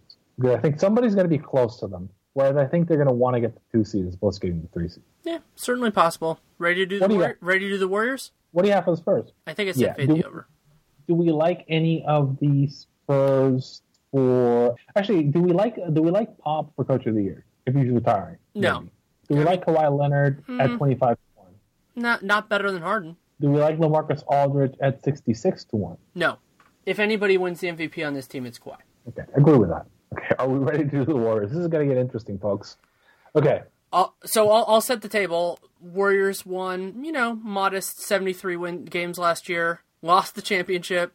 And then they added Kevin Durant. So basically the expectation is that they drop down because nobody expects to win 73 games. So if you want to go over, you have to get it at 66.5. If you want to go under, you get it at 68.5. You're underselling it a little bit. They lost the finals in a historic fashion, but they did. Yeah, the 3-1. Okay, so let's talk about this. Now in Calculus has them as a nice, sturdy 72 wins. I have them anywhere from 70 to 62. That's the range I have. What's more interesting, and I put this note down for us, is they're 7-2. That means $2 gets you 7 to win 74 plus games, and 100-1 to win every single game in the season.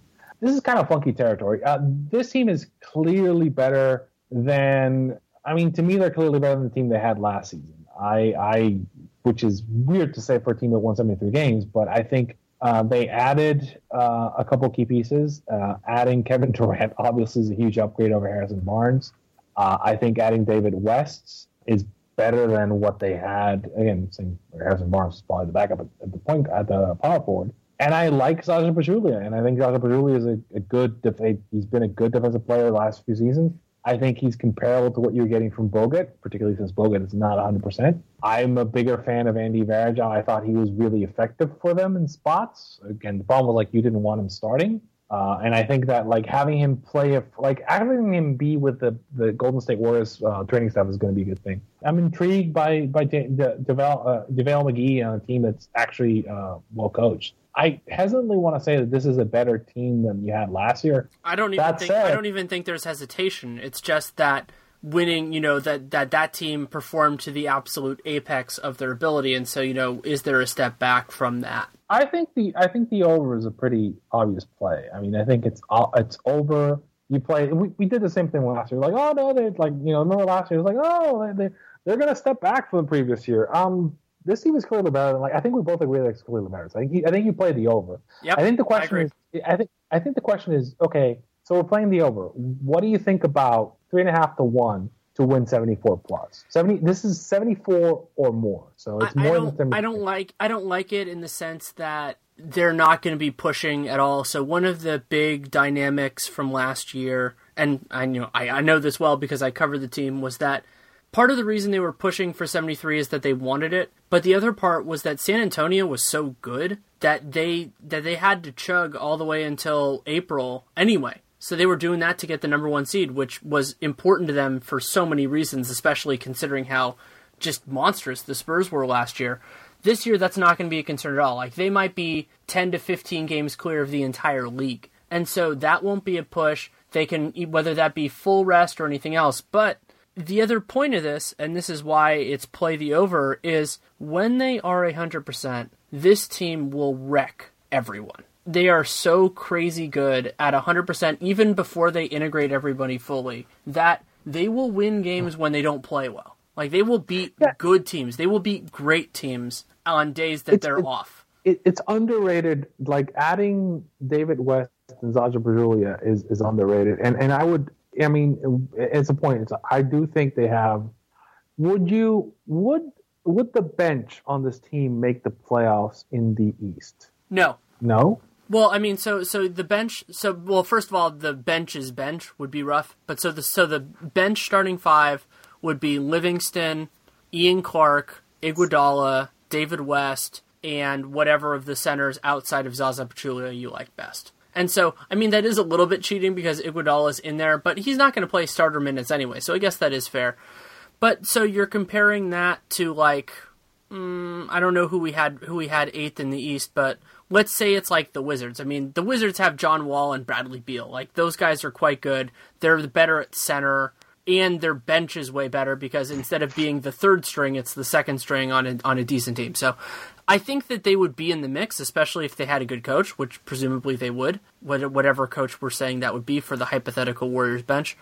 But I don't think the Warriors even have the best bench in the league. So I don't think it's true, but you could they'd be in the mix, but I wouldn't have them as a favorite. I wouldn't have them over the Wizards. It's better than last year's, and it's better than that last year. And I think that underrated is they're going to get every bet that wants to chase a ring that gets bought out is going to come. Well, yeah, buyouts are a thing, but yeah, and we really don't know who the buyout guys are going to be this year because there are a lot of teams that are competitive, and then the teams that are bad don't really have anybody that makes a ton of sense. There isn't a Joe Johnson this year on a team like the Nets. So yeah, you're right that will be there, and that's kind of I think what the Warriors' 15th roster spot is for right now. But I don't think it's going to be that huge, and also unless it's a swingman, unless it's a 2 or a 3 where they might actually have some minutes to burn, that guy's not going to get a ton of minutes. You look at what Joe Johnson did on the Heat last year. He was trying to rehabilitate his value as well. That situation isn't necessarily there for the Warriors. It's basically just ring chasing. And so, they could get somebody decent, but I don't think it's going to be there. Also because there are so many guys on long-term contracts now. Tyson Chandler is not going to get bought out or somebody like that. So that hurts too. Maybe. I mean, Tyson Chandler is the guy I thought that's the guy you might be in play. I mean, I'm really interested to see what JaVale McGee is like on an actual coaching I hope staff. he makes the team. I really do. He's always been a guy like I've heard like when I've gone to things, people are like, oh no, he's crazy talented. It's just he's crazy. But like on a team like this, it might actually it's the Birdman thing. Birdman kind of worked later on in his career. And I think JaVale could be that guy on a team like this. I like that JaVale, like his presence theoretically on the team makes them, I don't even know what the equivalent of a league pass for preseason is, but he does it for that, and then if he makes the team, he makes their garbage time team elite league pass material. What is he better than most Spates? That's the question. Wow, this is going to be one of the craziest phrases I've ever said. He is less consistent than most Spates. But, yes, but he has a higher ceiling and he has a lower floor. Yeah, JaVale McGee is 28 years old. So I mean, like you're basically and he has getting some him... scary injury history though. Yeah, but you're getting that's what I'm saying. You're getting the best comparison for him is you're getting him in the Birdman role for the Heat, right? Yeah.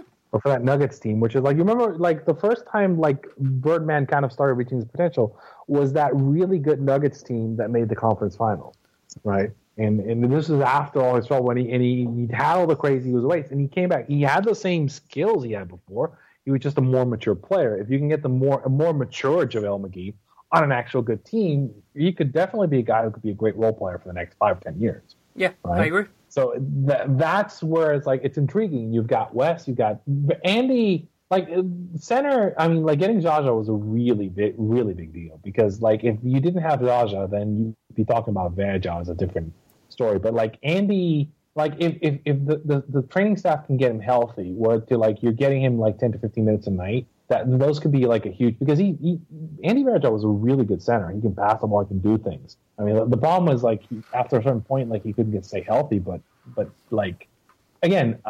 There's some depth concerns, but I think they did the best they could at addressing it. I like them to win about 68 to 69 games is what I think. Yeah, that's about where I have them too. They're going to hit 65, and they're just going to like take their foot off the pedal. Like, and their foot off the pedal, it's still kind of like them in second gear is probably going to be way too much for teams coming into Golden State are going to be like out of it by like they play the Lakers on the last day of the season. I don't even know how deep they would have to be in their benches to not beat the Lakers. Yeah. No, I agree with that. I mean, I think it's a really kind of strange situation with that team. Like, I mean, I would like them to maybe get some more depth at the 2, but I think maybe that happens organically. Maybe they pick up some vets. Is what I think is going to happen. I think Ian Clark's going to do well this year. McCaw's going to look all right. My bigger concern is the 3, just because they have 2 guys who they both really like, and so they don't really have a garbage time small forward. But I think they'll figure that out. I think that's something that can be resolved over the course of the year. Yeah, maybe Iguodala is your backup shooting guard. Maybe. There are a couple. I think the backup 2 isn't a problem. I think Ian Clark's going to do well for them. You can always run Livingston at the 1 and then run Curry at the 2 and then basically just cycle that. I mean, you can always run. You could Curry, Thompson, and Livingston. You could give them all 96 of those minutes if you had to, and you could also slide Durant. As crazy as it sounds, like back to his old Sonics days, you could slide Durant down to the 2 if you had to. I don't love that, but I don't either. But if you had to, you could. I'd rather move him to the 4 and then maybe like that's going to happen more. You'll move him to the 4, have Draymond at the 5, and then Iggy at the 3. That's a better fit. Or like maybe even go west. That's the new Def lineup. Yeah. Yeah. Maybe go west, and you want to be mean, just go west and Green and like Jaja, just to like murder people for like a quarter and just not let anybody score. Is there anything else we have missed? Actually, before we go that. MVP odds. Do we like the MVP odds for any of? So Curry, I'm seeing at 3.5 to 1. It's all right. I'm seeing Kevin Durant 11 to 1. That I like better, just because the difference between them is so big. Like I think Curry is a more likely MVP, but having it at 2.5 times, I could see Durant, because Durant's going to put up some crazy numbers this year. Yeah, Durant with an actual point guard could be really interesting. Yeah, with a point guard who wants to pass him the ball. Yeah, the last time he played with a guard who was actually effective at getting him the ball is like when Harden. Harden was the point guard on that team. Harden was a guy like that. Like I remember, like the thing that made that team scary was like when you had Harden and Durant on the ball on the court. and just they could blow up defenses because they could just like overload it. And I think that's what's going to happen.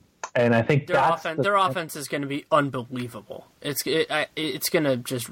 Do you like Durant 11-1 or Harden at 25 better? Harden, I think, is probably the best. Is probably the best of those bets. I'm not sure that I love any of them just because it's so uncertain this year. But I like Durant. So like of the ones I can remember off the top of my head, I think I'd probably go Harden is my favorite. Maybe Lillard at 41. Lillard. No, I'd probably go Durant second. Lillard third, and LeBron fourth, maybe something like that. And Curry's right around there too. I love the Harden 25. I think the Harden's the best one. I think that's going to be like it's going to be one of these arguments. Oh no! And as crazy as it sounds, the Warriors basically being 1-2 to win the conference, I would consider that as well. Like that's how good this team is. Yeah, I mean, not a lot of. What do you think of the 80? Like the title bet, which is almost it's not 1-1. It's like below. It's like only little bit. It's a little bit below 50. I'm okay with that. I think that their title odds are a little bit better than 50%. So I think that's about right. But I've tried many times to think about what it would take for them to not win the conference, and they're getting really close to the Cleveland thing, which last year I said with Cleveland that if they lost multiple starters other than LeBron off that team, they would still win. I think the Warriors could lose any one of their starters or any two that aren't Durant or Curry and still win the conference. They could lose Durant and Curry and win the conference. Maybe.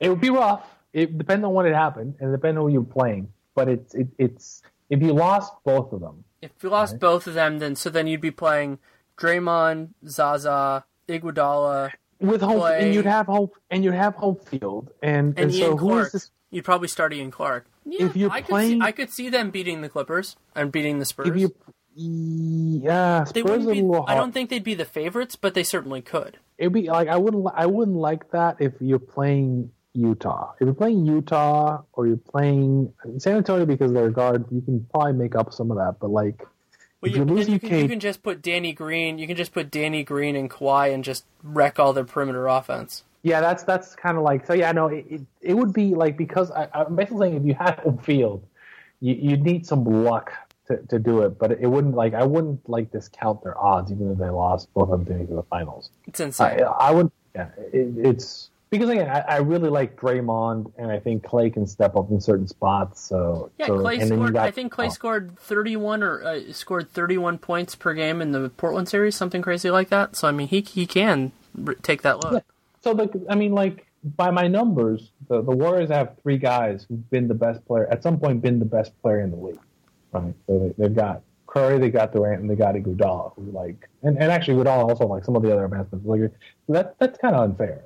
And you add guys who are just also really good around that. And this is probably the highest odds a team has had to win the title before the season that I can ever recall, right? Because I don't think there's a clear rival in the West that can stop them. And I think it isn't like us here. No, there's San Antonio. There isn't that team yet. I think Utah can grow into it, but I don't know they're necessarily there yet. Well, so I made a prediction on Wednesday. I said it's only been on Locked On Warriors, my show, that I said that the Warriors are going to lose 5 or less playoff games this year. I buy that because I think here's the thing. I think that I think that like the bottom of the playoff run got higher, the teams 2 through 5 got weaker, right? So I think the Warriors got better, but I think the Cavs are worse this year. They're less deep.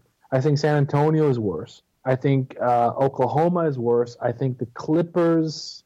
My take on the Clippers is I think the Clippers have a time limit, and I don't think they also can't beat this Warriors team at full strength. Right. They absolutely can't. They just don't have the players for it. So did any of the contenders get better? Like I think the hope was Boston. So, I mean, Boston is a team that is relevant, and Utah. Like, Boston and Utah could both take some games from the Warriors. Yeah, Boston and Utah, I agree with that. Boston and Utah can take some games from the Warriors. So can the Cavs. But again, I think the problem with the Cavs is, I didn't think LeBron had that level last year, and he proved me wrong. And I think, and again, the problem is, also, I think this team is, it's demonstrably worse than they were last year. And I think that the Warriors demonstrably better. I think the Celtics needed to get. I think the Celtics are going to trade for one more guy. I've thought that for a while too. They have the assets, and I think, and I forget the guy who did the article. Remember the article about trade partners? So that's why I think that like maybe Blake makes some sense for Boston, because like Boston and the Clippers talk. It could be Gallinari. Right? So it could be Gallinari. That's one I've thought of. I don't know, but like I mean, I think they want somebody a little like Gallinari's a little like second. They need somebody first here, and I think first here is maybe Russell if he's unhappy, which I don't think necessarily is going to happen. I think Butler if the Chicago situation gets weird, or I think Paul or Griffin, and I think Griffin's Paul George if that goes badly. Yeah, those are the guys. I mean, I think those are the guys who are in play, and they have the assets to do it. So I think Boston's if I'm picking somebody from the pack, and this is not me being a Boston homer, I think Boston's the team that has the assets to maybe put together a challenge. I think them. I don't think Oklahoma. I think San Antonio. Is there any way San Antonio can get somebody like Chris Paul this year? No. Yeah, I don't think they don't have the play. So, I mean, Utah, if they can jump a level, like if Rudy can jump a level, then maybe. But I just don't think. I don't see their offense isn't vibrant enough. The guy that they need to jump a level is Rodney Hood. If Rodney Hood can become a top 20 guy in the league, let's say theoretically, then they become a worry. But here's the thing: we know this historically. If the Utah Jazz jumped the level and came close to being as good as the Golden State Warriors, they'll still lose in the playoffs because it's the first playoffs and they won't get any calls. So if they make the conference finals, it'll be like when OKC made the finals. But I could see them taking at least 2 games, maybe even pushing it to a game 7. Yeah, they can do that, but they wouldn't get it. The Timberwolves aren't ready, so I'm just like kind of looking at this like who could challenge the Warriors? I mean, if Cleveland managed to get somebody to come to them, so let's say Bosch is. If they got a buyout guy, it's not going to be Bosch, but if they got a buyout guy, they could. That's apparently who they want. But they need to get a guy, or if the Celtics can like trade for somebody. And I'm trying to look at somebody else. Who else do we like in the East? Those are really the only teams. To me, the only teams that could even get up to that level realistically, Boston because they have the assets, Cleveland because they're already really good, and the Jazz / Spurs just because they have enough talent and all that kind of stuff. But it's going to be tough. You know, like I think the real challenge for them could come theoretically in a Jazz series, but I don't think that's really a threat for them to win as long as they're close to full strength. And then the finals will be a little bit of a slog, especially because both those teams play well at home, you know, whether it's the Cavs or the Celtics. But, you know, the Warriors are still, if they're 100%, they're overwhelming. And why this is so terrifying for the rest of the league is that the Warriors can get through the first 2 rounds of the playoffs, assuming it's the bracket I think it's going to be or even close to it, without working too hard. Like, this is what's so crazy. Like, this is a team that will only need to bring their A game 5-6 times this year to win the title going away. Who do you think is so? Who are they getting in the first round? Minnesota? Oh, there are a lot of the 8th spot in the West is wide open. Memphis? Yeah, they're gonna either get like a team that's too young and happy to be there, like Minnesota. Or somebody like Houston. I think the worst case scenario for them is Minnesota, just because Minnesota has a versatile switching big, and they have Tibbs. So like that, that's what they don't want, unless we're saying Utah falls to 8, but that's not realistic. Minnesota's a team that you don't want in the first round because I think Karl-Anthony Towns. I think Karl-Anthony Towns. There's like a 20% chance he's the best player in the league this year. Like, what are his MVP odds? If it's 100 to 1 or worse, I'd consider putting some money on it. I think he can top 5, but Karl-Anthony Towns is 66 to 1 to win. Okay, I wouldn't touch it at 66. If it was like 100, I would have done it. But yeah, I love that guy. I love that guy so much. If I can get him at 30 to 1 to top 3, that's a good bet because I think it's gonna be one of these seasons where like he's gonna be really good and he's gonna get votes. But nobody wins the first time. Like even if unless he's like just insane and they win 50 games, right? And I don't think that's going to happen.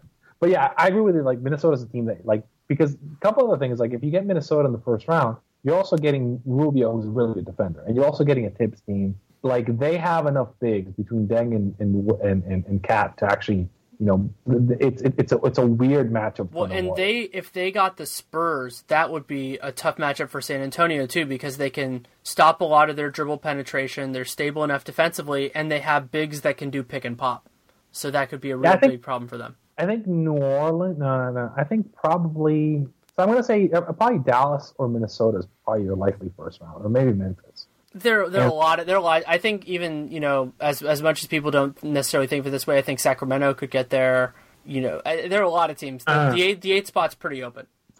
Yeah, I think your first round is good. Like second round is going to be something like Houston, or I think it's going to be Houston or it's going to be Houston, the Clippers, or I think it's going to be the Jazz. I think the Jazz are going to have a little bit of a less strong regular season, but they'll be the second best team. They'll be and we'll all be circling that series as the second round series. Yeah. The worst case scenario for the Warriors, and it's a possibility, is that the team they want to face of the three teams they face in the West playoffs, they're happiest with the Western Conference Finals if they go Minnesota, Utah in the first two rounds. And then they get like the Clippers, and they're like, oh, we can breathe easy. Yeah. My opinion. I don't think the Clippers are going to be sporting Chris Paul and Blake Griffin by the end of the season. We'll see. That's mine.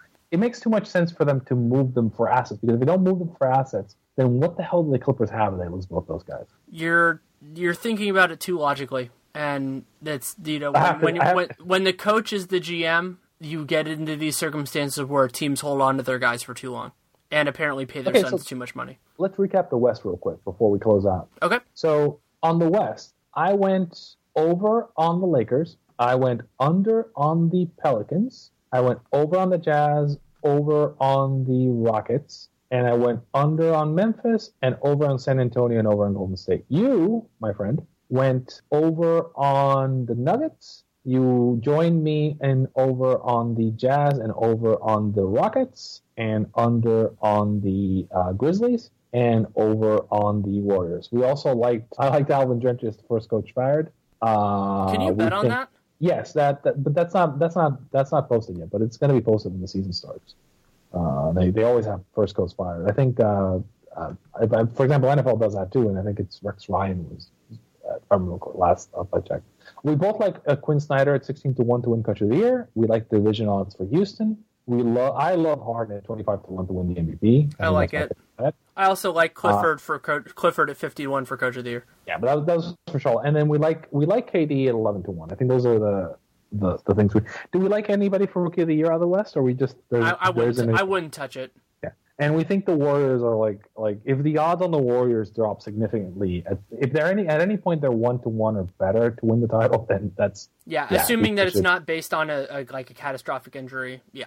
Well, even if it's just one catastrophic injury, like the guy's out for 3 months, I still think it's what I would say is catastrophic means that guy's not going to play in the playoffs. Like that, catastrophic means playoffs. It doesn't mean anything else. Like if they're full strength going into the playoffs, then that's all that matters. Yeah, they could win the title from the 8th seed. They're not going to be at the 8th seed, but they could. Yeah. So we will, as we said, recap this at some point in the season. Yeah, probably early April, late March. That's what we did last year. That was fun.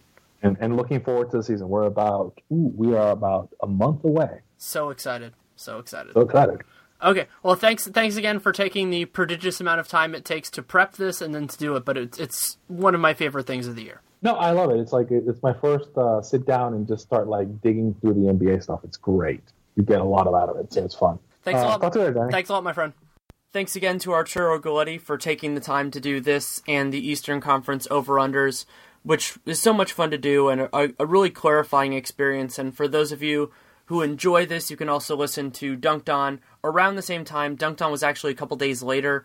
Nate and I did over-unders with that, and one of the interesting things is that they use different numbers just based on the chronology because Nate's been traveling in Europe, so did it differently and didn't have the windows that Arturo gets because he's a little bit more active in those circles, I guess is the right way to put it. So had a lot of fun with that, and MVP odds, Coach of the Year, everything like that, title odds. And so this is a less interesting season for some of those, but having a wide-open MVP race definitely does change that part of the discussion, and had so much fun doing that. So hopefully you enjoyed it. Still have 2 divisions to do for the capsules. We'll probably be recording one of those 2 this week. The other one at some point before the season starts. Still working on timing for that, just really seeing how all of this other stuff works out.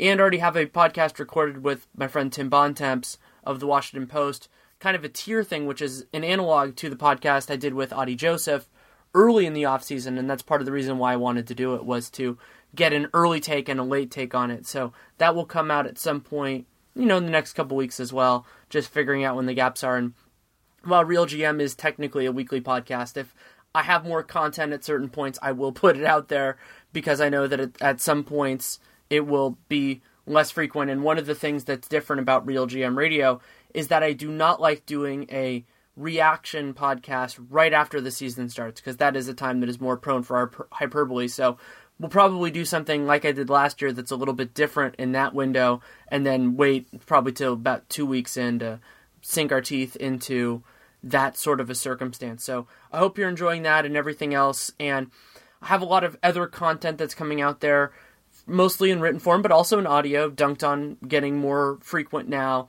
Also, Locked On Warriors is going strong, so that's 5 days a week. New episodes come out Monday through Friday, though more accurately it's Sunday night through Thursday night.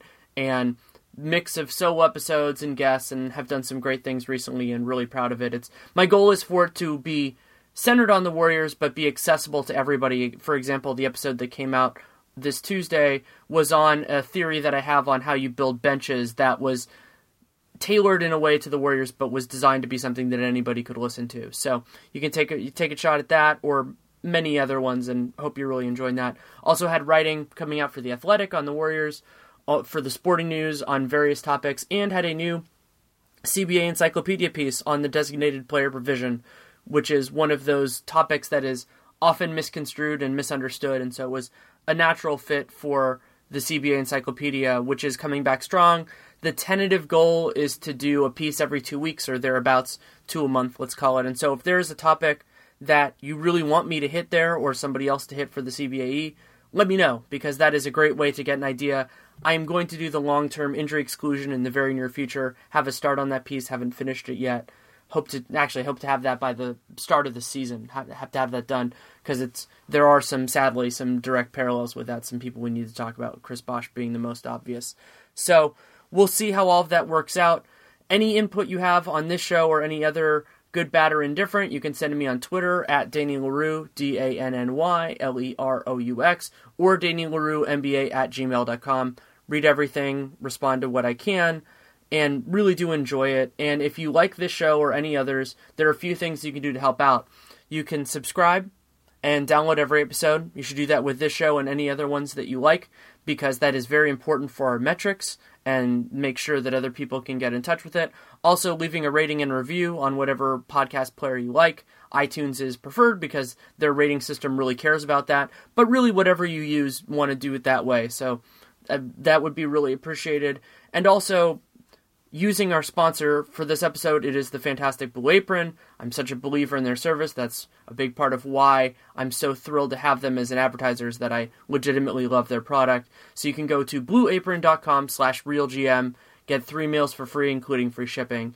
And that is another way to support the show. You can also, through word of mouth, whether that be literal word of mouth or through the internet, whatever you use to communicate with people, if you like something and think other people would like it as well. In all honesty, whether that is something I do or something anybody else does, that is a very good way to spread the word. So that is appreciated as a way of doing that, because podcasts especially are communicated through word of mouth in the early days, and then hopefully momentum can beget other momentum, but you have to really know for sure. So thank you so much for listening. Take care and make it a great day. When you don't go to Geico.com, car insurance can be confusing. Like Swedish techno confusing. Bark, bark, meow, meow. Dance with me, purple cow. Bark, bark, meow, meow. Ooh, you lovely cow. Geico makes it easy. With 24/7 access, all you have to do is go to Geico.com and you could save money on car insurance. It just makes sense. Unlike, Dance with me, purple cow. I like your moves. When you don't go to Geico.com, car insurance can be confusing. Like Swedish techno confusing. Bark, bark, meow, meow. Dance with me, purple cow. Bark, bark, meow, meow. Ooh, you lovely cow. Geico makes it easy. With 24/7 access, all you have to do is go to geico.com and you could save money on car insurance. It just makes sense. Unlike, Dance with me, purple cow. I like your moves.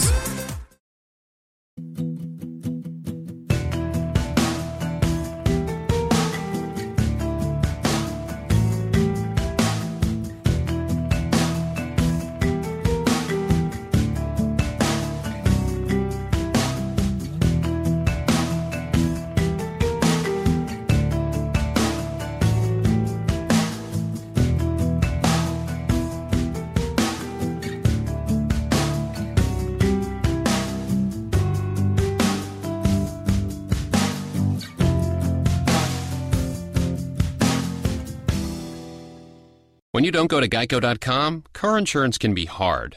Like early 90s heavy metal hard. I'm yelling and screaming, and I'm loud. Roar! Geico makes it easy. You can review and update your policy or report a claim on geico.com or the Geico mobile app. Because shouldn't we all have a little less stress in our lives? I'm